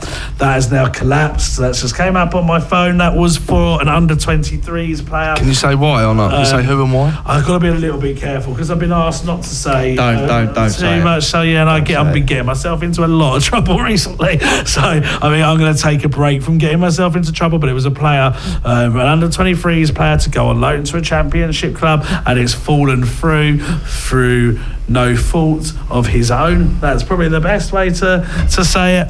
And that's a disappointment for him, a disappointment for me, because I think it would have been good for him, and a disappointment for, I guess, the club that were looking to sign him, because they're in a bit of a predicament. So that's basically it. I wish there was more to talk about, but there isn't. And we've got 40 minutes left. My phone is going. I mean, there's non-existent. Well, no, there's my phone's just literally. There's popped up with. I'm looking now. 25 notifications in 30 seconds because that's when I just cleared through them. So there's stuff going on, but I was told categorically. I said to the top person. I'm about to go on a radio show with a lot of listeners to do a transfer deadline show. Can you give me anything that I can talk about? And the answer I got was no. So here we are trying to stretch a 2-hour transfer deadline show without any transfers. So, look, I mean, it is what it is. You're here to bring exclusive news, and you can exclusively reveal there is no news. Exactly, and and that's mate, the way it is. I got a lot of stick this winter, this January, for not breaking exclusive transfer news. Okay, the reason I didn't break, it just makes me laugh that people can't see this. The reason I didn't break exclusive transfer news was, now you know, because there was no transfer news to break that was legitimate. I can sit here and dismiss transfers, which I did all window, and I can tell you the two that were going to happen. You can look back and see Nasri. I predicted ages ago. I said the Dejoux guy was definitely joining, and he did. You know, that people were talking about other players joining us, and said that's not happening. That's not happening. How can you break an exclusive transfer signing when the player hasn't signed? That's what Sky have done. If that's what you want me to do, then you're following the wrong account. I believe that my account has to be accurate and give you what is actually happening. But if you want an account that tells you what you want to hear but then doesn't happen, then this ain't the one for you. So that's the bottom line. That is it. And you know, we've got 40 minutes left of the show. If anything changes, I will try and tell you before then, but there isn't anything coming through at this point. Yeah, I mean, as it's a transfer-related show, I thought it'd be quite interesting to look at some of the players that are due to be out of contract in the summer. So not relevant to this window, because we know nothing's going to happen now, but potentially could be in July. So there's loads of players available as it stands, and I've just selected a handful, just to see if you knew they were available, and if you think any of them should be considered by Pellegrini in the summer. So let's go through them one by one. Now, you might say no to all of these. They might be absolutely unrealistic. You might say, I love that person, and for all I know, they might have already signed a deal without us knowing. So it's only a little bit of fun, I suppose, but just one by one, right? And this is taken from an article, so if I'm wrong, apologies, but who cares? Gary Cahill from Chelsea. No. On a free transfer. These are all free transfers. Right. If he's on 120 grand at the moment at Chelsea, what's his wage demands going to be? Probably not far off that. Given his age, no. If he was to go for 40,000, we need defensive players. We need English players for our quota. If he was to go on about 40,000, then yes. Kev, you went out right now? Nah, I think we just need to completely change our strategy of recruiting. Just not sign any players over a certain age. That's my opinion. Okay. So I wouldn't take him, no. Purely on that basis. I think this is an interesting one. Darmian at United. Wasn't he like really hot? Didn't they sign him for quite a lot? He's a right back. I think he's a left. A right or left. He's definitely a full back. Right or left. I think he's only 28, you know. Yeah, that's not a bad one. Just can't really get a game at United. Can't really break through there. Highly rated. I mean, who did he join them from? It was like a decent Italian team, wasn't it? From memory, I'm just going to quickly whack him into. It was Napoli, wasn't it? I think. I'm thinking Roma, but who knows? Let's whack him in there. Matteo Darmian. Let's just see. It is Torino. But yeah, I mean, he's Italian international, 36 games for them, you know, so yeah, I probably would take him, yeah. I think it's a no-brainer, to be honest with you. I mean, I can't 100%. Profess to know everything about him, but if you look at his history, you look at where he is, look at his age, and you potentially wouldn't pay a penny for him, it's definitely worth looking at. And Herrera, apparently, at Man United, his contract's up in the summer. I'll take him. Definitely take him. Yeah, Phil Jones, also set to join him. Oh, that's interesting. Again, depends on wages, but yeah, I mean, he's played for Man United for however many years. He's England international. Yeah, I'll definitely take him. Yeah, probably would actually. How old is he? Jones, he's got to be touching 30, hasn't he? I'd say about 28, but again, let's call on Wikipedia. I'm going to say 28, 29, yeah. Yeah, I'm going 28. He is 26. Oh, 26? Really? Yeah. He looks about 58, doesn't he? Exactly. Oh, it feels like he's been around for ages. Yeah, wow. He's played 150 times for Man United. He's been there since 2011, so he joined them like 8 years ago. I don't even just for the faces. So see his face on the front of the programme. That's right. I think he's a decent player. He can play right back, he can play centre back. Yeah, he's quite versatile. He's quite versatile. He's an England international again. I think he'd do a lot worse. He don't play for Man United for 8 years without being a decent footballer. It's an interesting one, purely based on the connection. Vincent Kompany, Man City. Oh, see, 2 injury prone, isn't he? Yeah. What is he? 34 now. Is he mid-30s? I think he's that age, yeah. He's going wiki mad. Exactly. I've never ever used Wikipedia so much, but so depressing saying that, isn't it? What is he? 34? That's like we're all like that age. I'm even older. Yeah, you're older. I was delighted the other day when I saw that Robert Green was still playing and he's actually 39. I was like, yes, there's someone older than me. Well, Burnley have signed Peter Crouch today. Yeah, he's older than me, I think. He's 38. Did you see their announcement video? No. I bet it was him doing a robot or something. No, it was a toy robot walking into the. Really? Into the I actually ground. really like Peter Crouch. I listen. It's a weird signing though, isn't it? It is weird. You know what they're going to be doing, just pumping the balls into the box. But he came across. You've got to listen to it if you haven't. And I'm sorry to advertise a rival podcast because they always the ones that stops us being in the top 10 now. But Peter Crouch has got a podcast for the BBC, and he's going through like each show is a different section. So he talks about like signings and kits and the team bus and stuff like that. It is actually really, really interesting. Yeah, I bet it is. And he comes across as a really good bloke. And obviously we know Matty Everington. He always speaks very high. I think they've been on a holiday together and stuff. He always speaks very highly of him. Anyway, what was the question? Company is 32, 33 this year though. In a couple of months, do you know what? Having said I'd take Cahill, I don't think I'd take Company, and I think the reason I wouldn't is like Kev said, he's just so injury prone. And whilst I think on his day he's a brilliant player, because he must be to play for Man City since 2008. You know what would happen. We'd sign him, give him 80 grand a week, and he'd be out for the season. Just be completely injury prone. Yeah. David Luiz, Chelsea. I'll take him. I can see him in central midfield, you know. Yeah, see, I have him more as a central midfielder at Chelsea, but he tends to play more left back, That's really surprising centre back. Out of contract, because it only seems like they signed him back. He's about 32, 33 now, though, isn't he? I'm going to go 29, but we'll see. Hold on, David Luiz is 31, so yeah, you're right. He only joined Chelsea in 2016, so he signed quite a short-term deal when he went back there. What's his birthday? And there's a reason I'm asking. 22nd of April to 1987. Yeah, so he'll be 32 then by the time he leaves his contract. And for a club like Chelsea, they probably have a strategy to sign younger players as well moving forward. I would take him. You know, I would. Again, he don't play for Chelsea, Paris Saint-Germain, Brazil, without being a decent player. Yeah, true. Right, okay, let's fly through these. One Mata at United apparently is on a very love that. Love that. I mean, look, he might get a new deal. He might go to a top 4 club. It's all smiling. Look, I'm excited by him. You can't even bloody get Batshuayi. I forgot to mention the fact that we got rid of Reece Oxford. So that totally slipped my mind. Reece Oxford went on loan to Germany today. That was always going to happen. Sorry to change the topic, but he was going to go on loan to Germany. He's joined Augsburg, that's how you pronounce it. He on loan. His agent. Well, he lost his agent in the summer, but he was still negotiating in the window. But he was still negotiating deals for him randomly. Oxford was always going to go. So he's gone on loan to Germany, and the youngster Ado Fiennes joined Oldham on loan as well. Anyway. It really is such a shame about Oxford, though, isn't it? It's so depressing really to think that. I find it boring now as well. But it's not even a good German team. I don't know where they are in the league. Waste of time. It's not like before he was at Mönchengladbach, wasn't he? And you think, okay, they're a decent team and stuff, but I can't even spell it to search. Augsburg. Syria. I've got it. I actually spelt it right. Well done. I actually spelt it right. They are. This is where they are in the top division. Okay, I'll take that back. German Wikipedia. Oh God, give up. It's gone to a random site now. But yeah, they're not a top German team anyway. So anyway, right. In the West. James Milner. Yeah, I'll take him.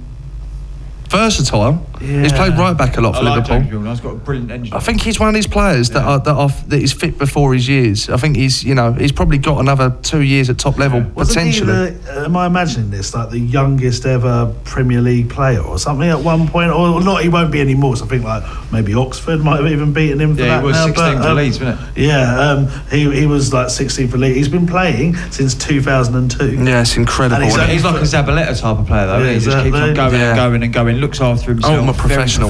Good to have players like that at the club, I think, especially for the youth players. Winner as well. Right, okay, I'm going to skip a couple out here in the interest of time. Sturridge at Liverpool. We spoke about this before. No. Terrible injury record, isn't he? Definitely not.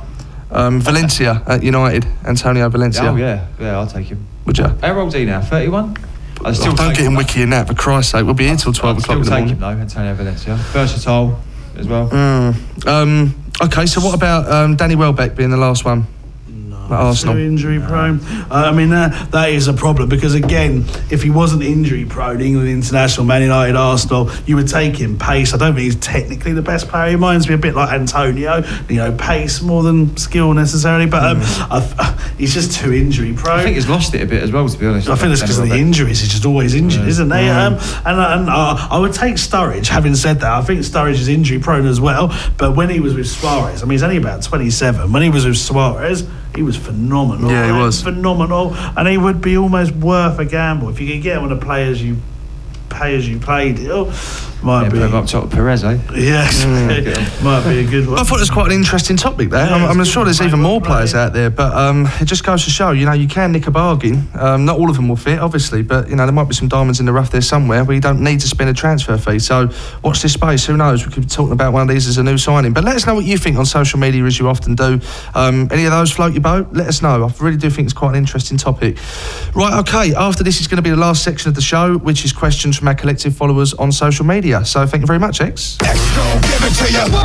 Wait for you to get it on your own. X gon' deliver to you. X gon' give it to you. He gon' give it to you. X gon' give it to you.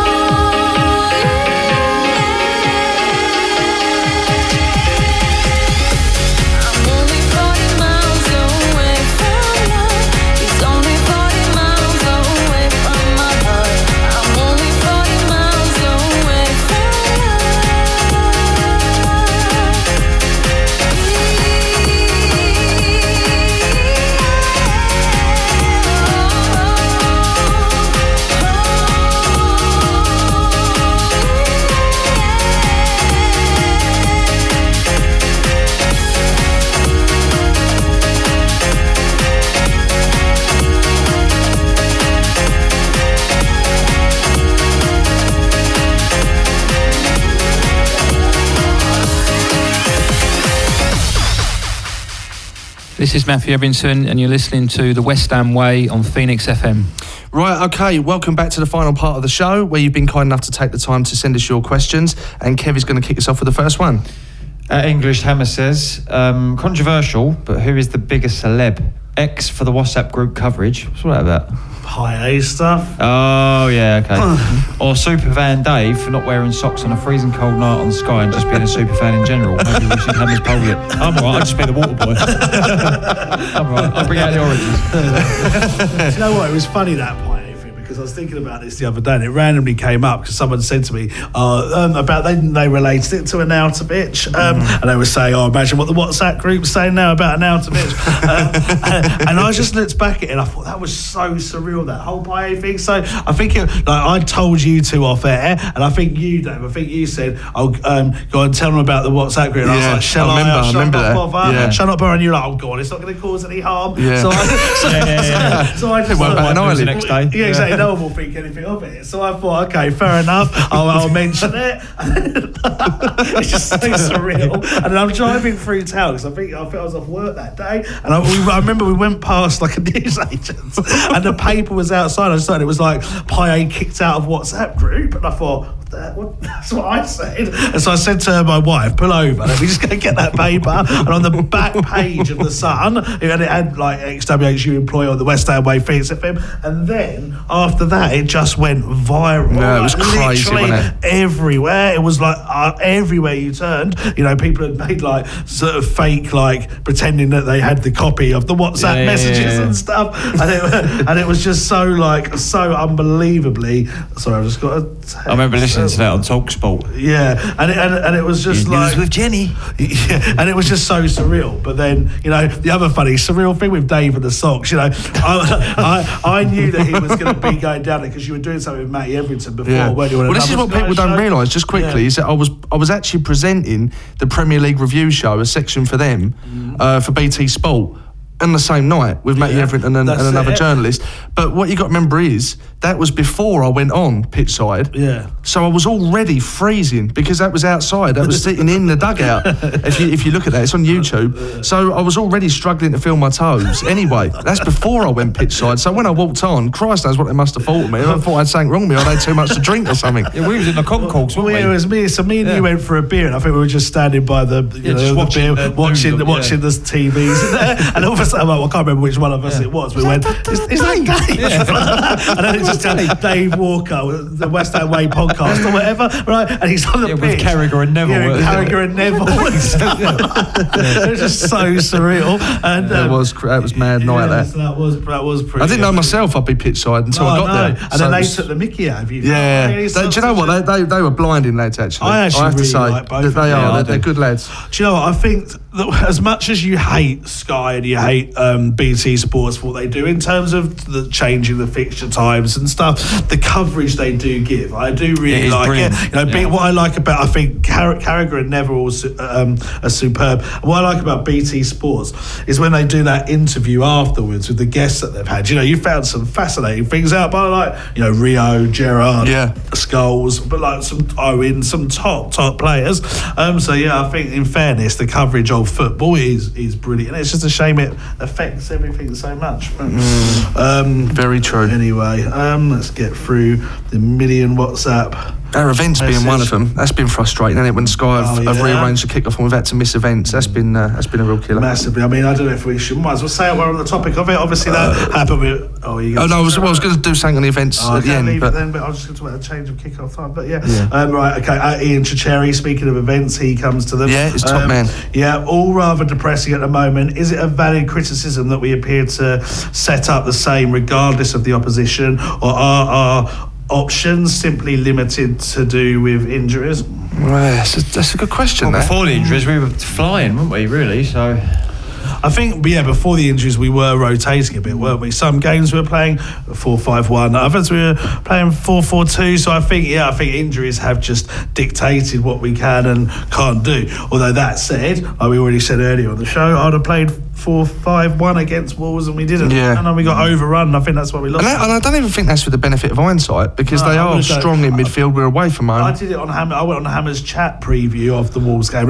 Me and Gio said exactly that. You need 3 midfielders in there against Wolves, and it was proven. Yeah, totally agree. And I have to say as well, I don't know if he's working on it, and if he's working on it, maybe they're not getting it, or maybe he's not working on it enough.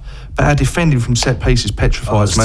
It's It's undone us so many times this season. Yeah, it's terrible, and that's what I was saying about naming a team that late. It's got to be a fact. It has to be, because teams study, the movements of the person they're marking way in advance, and we can't do that. If you name the team just before, I know that doesn't excuse all games, because some of them they would have named before, but certainly the Wolves one was odd.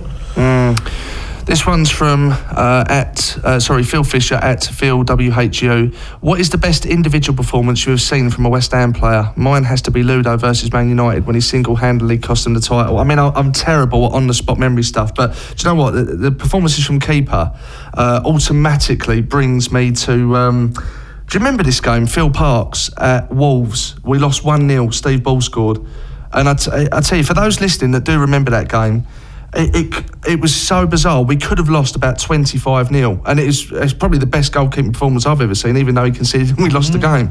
But that sprung to mind in the comparison with Ludo. Also, I can throw another goalkeeping performance in there as well. Robert Green away at Arsenal, I thought was absolutely sensational in that game when we won 1-0, and Zamora scored when we stayed up in the 2007. Xhaka had some great games as well. Yeah, I think there's a comment underneath that original tweet, and someone said Stuart Stage against Everton, the FA Cup. Yeah. That was my first season as a season ticket holder, and I can still remember, and speaking of the magic of the FA Cup, I can still remember how amazing that day was. I must have been about 8 or 9, and I can still remember it so clearly. And he was brilliant that day. A few, really. Di Canio against Bradford. He was brilliant that day. That was such a good game. I love Chelsea that game. Away from home when he scored. Dixie against Tottenham at home, 4-3. Yeah. What about Diame, second half against Chelsea that time? Do you remember when he came on as a sub and we were 1-0 down? He won us the game. And we won 3-1 or something. And he was, I would never thought I liked him, Diame. He was sensational. There's got to be others that we've just there's loads, missed. Rio must have had a few in there. Do you know, changing the question slightly, I remember once on this show we was asked who was one signing that we'd made that we felt was undervalued, underestimated. I know what you're going to say now. And I don't know if something tells me I didn't give this answer, and if I didn't, I wish I had, because I absolutely love this geezer, and I'm sure I'm not alone in saying this, but Diamante. Oh, so I was going to say Tinahin. He was. I think that's what we all agreed on. Actually, Diamante. I love Diamante, and then not too long ago, I think he scored. Not too long after, I think he scored the one of the penalties in the World Cup competition against England. Yeah, he did. Good player. Yeah, I remember. It's funny because do you remember that game against Wimbledon when Di Canio scored that? That goal that everyone knows about. That was Freddie Canute's debut in the same game, and that goal was the main talking point of that game. His debut was sensational. Sensational. I thought he was a very good player. He scored, didn't he? I'm sure he scored nothing. I think he did. Offside as well. I think he scored the first, and then Di Canio scored the second. Do you remember Samasi Abu at home against Barnsley? He was really good that game randomly. I remember bumping into him as a kid in Rollerball in Collier Road. Do you remember that? And Bernard Lamar as well, I think. Really? Yeah. That's been a fun night out. Yeah, I know. And I just remember saying hello to him. I don't think he could speak any English, but I think he knew I was a West Ham fan because I was just in awe at the time. But do you know the rumour of what he does? He might have gone for a game of Quasar, maybe. I don't know. But. Do you know the rumour of what he does now? Bernard Lamar. Abu. Yeah. A cab driver. Yeah, he's a black cab driver in London. In London? Apparently. You're joking. That's the rumour. I mean, I can't confirm this, but you get in the back of his cab. Yeah. There's some people with some random jobs. I could say, apparently, what's his name? Sebastian Schemmel has a cafe in, I think it's Belgium. I don't think it's France. I think it's in a different country, or maybe Amsterdam. I can't remember in Holland. But he has a cafe where if you say you're a West Ham fan, you get free food. Javier Margas, believe it or not, apparently has a hotel in Chile, and if you go there and say you're a West Ham fan, you get a free stay in his hotel in Chile. I think Mark Reaper might own hotels in Denmark as well. So it's crazy, isn't it? Yeah, there's a lot If you go there and say you're a West Ham fan, Well, they kick you out. You get a lot of. I bet there's a few people that go there and say they're West Ham and they ain't, just to get a discount. Right, this one's from Jack Chatwin at ChatwinJR7. What's been your favourite deadline day transfer for West Ham any year? Was Ashton? Tevez and Mascherano. No, Ashton wasn't a deadline day, was No, it? I think he came in January, but I don't think he was a deadline. Right. I tell you, I've never been as excited over the Tevez Mascherano one, but excited and confused. I'd say in recent years our best one was probably when we signed Vazte. Yeah, in terms of his impact, that's not a bad shout. yeah. I remember when Mascherano and Tevez talking about how carried They looked bewildered, didn't they? But you know what I did? I was literally so excited. I can't put into words how excited I was. So I literally got straight onto a betting account and I was like, right, West Ham to finish the Champions League spot, yeah, having that, 50 quid. West Ham to win the FA Cup, yeah, having that, 50 quid. And I literally spent about 300 quid. Tevez top scorer in the Premier League, smashing that, 50 quid. And I literally put all this money on how good Tevez and Mascherano are going to be for us. And then we literally avoided relegation the last day of the season. It cost me absolutely. This is quite a funny story, actually. You know Aaron? Yeah. Because they were linked with Arsenal, weren't they, them two? I think one of them was. I can't remember. And I remember when it happened, this is like before you had it on your phones, and I remember ringing him up and going, you never guess who West Ham have just signed. And he was going through like all the dead wood, you know, like, I don't know. It was around at the time, like sort of 2006, like he was going through all Idika Johnson was he was going through like all the dead wood, and I was going, no. He was going, who West Ham's, because obviously he's an Arsenal supporter, he's going, who West Ham signing? Kevin went, 2 Argentinians are in London at the moment, and he went, ow. Off. I said, turn your telly on. And honestly, just silence. Yeah, but it was just hilarious. I couldn't believe it either. I thought it was just so strange, so dodgy. Yeah, of course it was so dodgy. Well, he thought he was going to be taking over the club, didn't he? Yeah, I think that whether that was his sweetener or whatever. It was a sweetener. He because it was when David Gold, Kia Chabachin, or whatever his name is, and Fernandez that bought QPR were in the running. So his way of sweetening West Ham fans was, wow, look at me, I can bring 2 Argentinian world-class stars. I don't mean to throw you under the bus, you've got that totally wrong, because the Biscuit Barons took us over after that.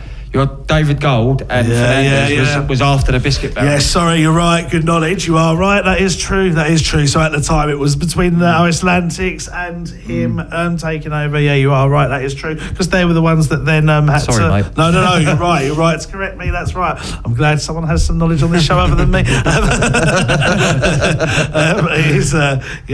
You're right. But either way, it was just completely dodgy. And it was... What was it? It was sanctioned by... who's the old chairman? My main Terence Brown. Terence Brown, yeah. And then he just left the club, and then the new owners had to deal with the fine. I remember watching it on Sky Sports News, and they were saying it was a loan deal. Then about half an hour later, they was like, it's a permanent transfer. We was like, what? I know. Where's that money come from? Yeah, exactly. Obviously, you had Keir Trabachim in the background. Like It was actually like rubbing his hand. I know. And then he ended up, not like you said, not getting to buy the club, and it was just so bizarre. Anyway. Only at West Ham, eh? Yeah, it's the West Ham way, definitely. I think it's you, X. I can always tell when there's that little bit of silence. I can never keep up.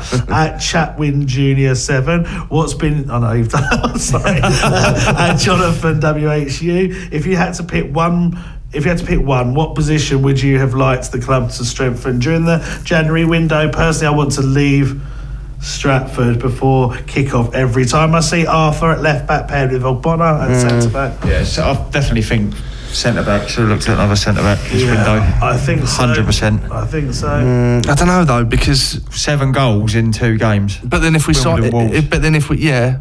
and maybe I mean I was going to say you should consider this, but then maybe we need to strengthen anyway. But what I'm saying is, if we was to sign a centre half, they wouldn't be getting in over a fully fit Diop or Balbrenner anyway. Of course, yeah. So that signing would then, in effect, in my opinion, become a squad player. I think a first team player. I don't know. I mean, obviously you got Zab at right back. He's still doing the job, and Creswell's a natural left back, but he seems to fancy Arthur more, doesn't he? Even though he's not a left back. Do you know what? That's actually a really good question, because I don't think that's an easy one. In the summer, if you've got a budget, it's easy to identify. You do need the centre half, you do need fullbacks, you do need centre mids, you do need another striker. But to pick one, that's quite tough. I think if you could guarantee that the team that is out there now all stay fit, I would go with a forward because I think we need someone to challenge an Arnautovic to score, but you can't guarantee that with West Ham, and the fact that we've got 2 fit centre-backs worries me immensely. So I think in real life, like in real West Ham terms, I would have got a centre-back personally. I wonder if Ginger's still floating around. He's joined Ipswich now, isn't he, unfortunately? But you can see him at the West Ham Way event. Nice plug. Actually, you can't because it's sold out, so sorry about that. Right, this one's from Matt Hadders, at Matt_6677. What's your worst West Ham team 11? All positions in the last decade. So 10 years. We can spend a bit of time. I was just saying we did this, but we didn't in the last 10 years, though, did we? Oh, God, in the last 10 years. So 10 years would take you, 2008, 2009 season. Keeper. Who was the keeper we got ready? Robert Green was the keeper for most of it. Robert Green, then it was Jaskalainen. Then Adrian come in, then Randolph. So none of them were horrendous for West Ham, were they? Possibly. Who? Joe Hart. Possibly. I mean, that sounds horrific given what a career he's had, but the keepers haven't been that dire since 2000. I'll tell you what then, let's go with that, Rob Green. Sorry, not Rob Green. Joe Hart. Joe Hart. What's wrong with that? Bloody hell, Rob Green. Sorry, Rob. Joe Green. Did he used to do Heart Attack or something? Rob Hart. Anyway, so we go with Joe Hart. So where's it take to 2009? Right, so right back. I'd say Jakobsen. Yeah, that's the name that came to my head. Or O'Brien. O'Brien wasn't terrible, was it? Oh no, I liked O'Brien. Yeah, he wasn't as bad as Jakobsen. He did do a job for us, O'Brien. Jakobsen did actually have a decent career before West Ham. Danish international. Right, this is quite easy. So I'd say Jakobsen right back, centre back. I'm going to go with. Bloody hell! This is easy. This one. All right, left back Wayne Bridge or Ilunga. What about Oh no, Pogatetz. Yeah, Wayne Bridge or Ilunga. What year was Pogatetz? Because I'm terrible with my years. 2012 Pogatetz. Yeah, so you can have Pogatetz has got to be up there. He played centre. He was horrendous. Costa. Oh, so I thought Costa was decent. Yes, I didn't like him. I didn't think he was that bad. I don't think he'd make the worst 11. There's been worse since then. Roger Johnson. Yeah, the relegator. Yeah, he's worse than Costa. Yeah, definitely. Yeah, but that was on extreme circumstances, though, weren't it? Yeah, but he was definitely. I thought Da Costa was a decent player. Apart from do you know what? I didn't think he was that bad. He got done outside faces, didn't he? I don't know why I'm laughing at that, but no, he was sexual assault or something. He had to leave the country. Yeah. Oh yeah, I think it was actually. Wasn't it Anton? What is it again with West Ham players? You got Savio faking his own fraudulent kidnapping. He's got to be in. You got Thomas Repke who's in prison now for doing Christ knows what. Da Costa mugging people outside faces. I mean, this is West Ham. It's what playing for West Ham does to you. Sends you a life of crime. And right, midfield. Let's go. Midfield. We haven't got an F back. I think. Do you know the funny story? I don't know if I can say. I said Bridge or Ilunga. Yeah, yes, it's weird, isn't it? Because Bridge was decent during his career. You know, the funny story about Ilunga, I'm not even sure if I'm allowed to say it or not. Oh, come on, it was so long ago now. What, you reckon I can say it? What are you going to talk about the one... Scan? Yeah, the scan. Talk about that one? Yeah. No, I wouldn't. No, 100%. No, I definitely leave wouldn't. that story. No, yeah, leave that out. I wouldn't say 100%, but if you don't want to say it, then I've been in so much trouble. No. Okay, I'll tell you why after the show. Okay. Don't say it. All right, then I won't say that in case it's liable. Yeah. Right, come on, let's crack on with this. Kovac has got to be in there. So he's dreadful. Yeah, dreadful. Yeah, he was poor. There's a load of poor players in that team. It's got to be Milo and Savio up front, isn't it? Yeah. What about that Wellington Paulista? Do you remember him? Yeah. He never played though, did he? Yeah. Well, see, I don't know if we're doing this based on performances or just pointless signings. Yeah. Because that was just non-existent, wasn't it? That team that got relegated. Pablo Barrera. Yeah, do you know what? He was pony, and he was set up to be such a good player. Who was the other player as well? Jimenez. Oh yeah, he was. Jimenez. Yeah, he was. I remember when Zola said that he was going to build a team around him. What was his nickname? The Magician or something? Yeah, or the Wizard or something like that. Yeah, he was bad. Yeah. And we had a typical West Ham signing, that, wasn't it? Coming into Milan, Even this sounds ridiculous, but even Robbie Keane, when we had him on loan, was pretty poor. Even though he had a great career, he scored a couple of goals for us, I think. But considering what he should have done for us, he didn't compare at all, did it? What about Boa Morte? He must have been around about that time as well. Yeah, but you know what? I'll always give him a whole pass because he was good. when he signed for us. Yeah. When we stayed up, He worked was hard, actually didn't good. he? Yeah, so I'll give him a hall pass for that. Did we beat Done Man his job. City? We beat Man City once, and I think he scored, didn't we? 1-0 possibly. Then he got himself a new contract. It was the only game he'd played, and then Golden Southern gave him a new deal, I think. So I think this could be quite controversial when I say this, but I don't think Upson was all out for us, you know. Yeah, it wasn't great, I but really then don't. he was an England international for us, though. I think isn't he the last West Ham player or last West Ham player to score for England in a World Cup? Didn't he score in the one that was in South Africa? I think he scored against Germany. Yeah, in that he did. game. I'm sure he Yeah, I did. think he scored a header against Germany. I think technically he's the last ever player for West Ham for England to score in a World Cup. Yeah, it must be. I can't think of anyone else. I mean, the two up. Who are we going for up front then? It's got to be Mido was I'd say mentioned. Savio, Mido, personally. Yeah. I can't think of anyone worse than them two in 10 years. Yeah, no, I can't either, really. We've had a few What about... When was Carew? He'd be since then. He was under Allardyce, wasn't he? Yeah, he was but poor. he scored. Piquion was quite poor as well. Yeah, but they scored goals. Yeah. Mido didn't. That's what I'm saying. No, that is true. Yeah, although he was only paying for about Mido didn't. £1,000 a week or something, wasn't he? Yeah, he was literally. I mean, Yeah. Mido didn't, and Savio didn't. None of them scored for us. Savio, do you know Savio faked his own kidnap? Oh no! Again, this is Against just his own family, by against the his way. own family. Yeah, he claimed that his family was kidnapped. This is literally ridiculous, isn't it? Like, but it's actually I'll tell you true. what, you talk about the Tevez and Mascherano signing was dodgy. That was so dodgy, that signing, because who was it we got him from? Was it Bari or someone like that? Savio. It was Sampdoria, wasn't it? Brescia. Brescia. I think it's But Brescia. that Nani we had. Yeah, they director brought of him football, there. He was there. He was there. Then he went back there, didn't That's he? right, After West yeah, Ham. that's what I'm saying. right. That was so dodgy. Yeah, that deal. was dodgy, and that was what we spent the Bellamy money on. That Yeah, Savio. Scott Duxbury as well. Oh god, we had some clowns, didn't we? We did, didn't we? I think Duxbury and Nani. Duxbury might be Watford's managing director I'm now. telling you now, we had some like that. absolute clowns at the club back then. Yeah, God, times haven't really changed. Yeah, no. So, I mean, I am actually genuinely interested. You might know the answer to this, X. Just how much our current director of football has had to do with West Ham and some of the signings we've made. It's an interesting one because it depends who you speak to. Because if you speak to someone that's in his camp, as in they support him, they'll tell you that he was the reason that we signed Balboa. I think that's no doubt he was behind that one, but he's the reason we signed every player that we signed. If you speak to someone that's in the Sullivan camp, for example, they'll tell you that he hasn't done that much. It's all been down to Sullivan. So it depends in which camp you position yourself in. But I think it's probably a bit of both is the diplomatic way to say. Well, in terms of a transfer window show, it's a bit of an anticlimax, I think it's fair to say. Let me check my phone one last time. One final check. One final I'll give you a check. drum roll as well. Okay. Let me know when you want the drum roll cued Okay. for the answer. We did miss. There's a lot of players, so this isn't transfer news, but for our worst 11, Kaleri, Zaza, Alou Diarra, that's a fair one. Razvan Rat, Benny McCarthy. Oh, Razvan Rat. We missed Benny McCarthy. He was like an English completely chicken, overweight. Razvan Rat. Yeah, Mido, Yaniv Katan. I think that might have been a bit before. That was about 2006. 2006. They're very good shouts, Arju signed actually. him. Yeah, exactly. There's quite a lot in there. Right, let's have a look in my Good question, that. in my DMs. No, something about Frank McAvenny randomly. I hope he's not signing. Why do we still have camps? Good question. I don't think we do. I'm just kind of saying camps in terms of people who they he's asked why is there a Husilius camp and why is there a David Sullivan camp? I don't think there is. It just depends who they're closer to. I probably should explain that a bit better. Pathetic, really, isn't it? Yeah. Yeah, no, nothing. No, you missed your drum roll, mate, as well. Sorry. Right, okay.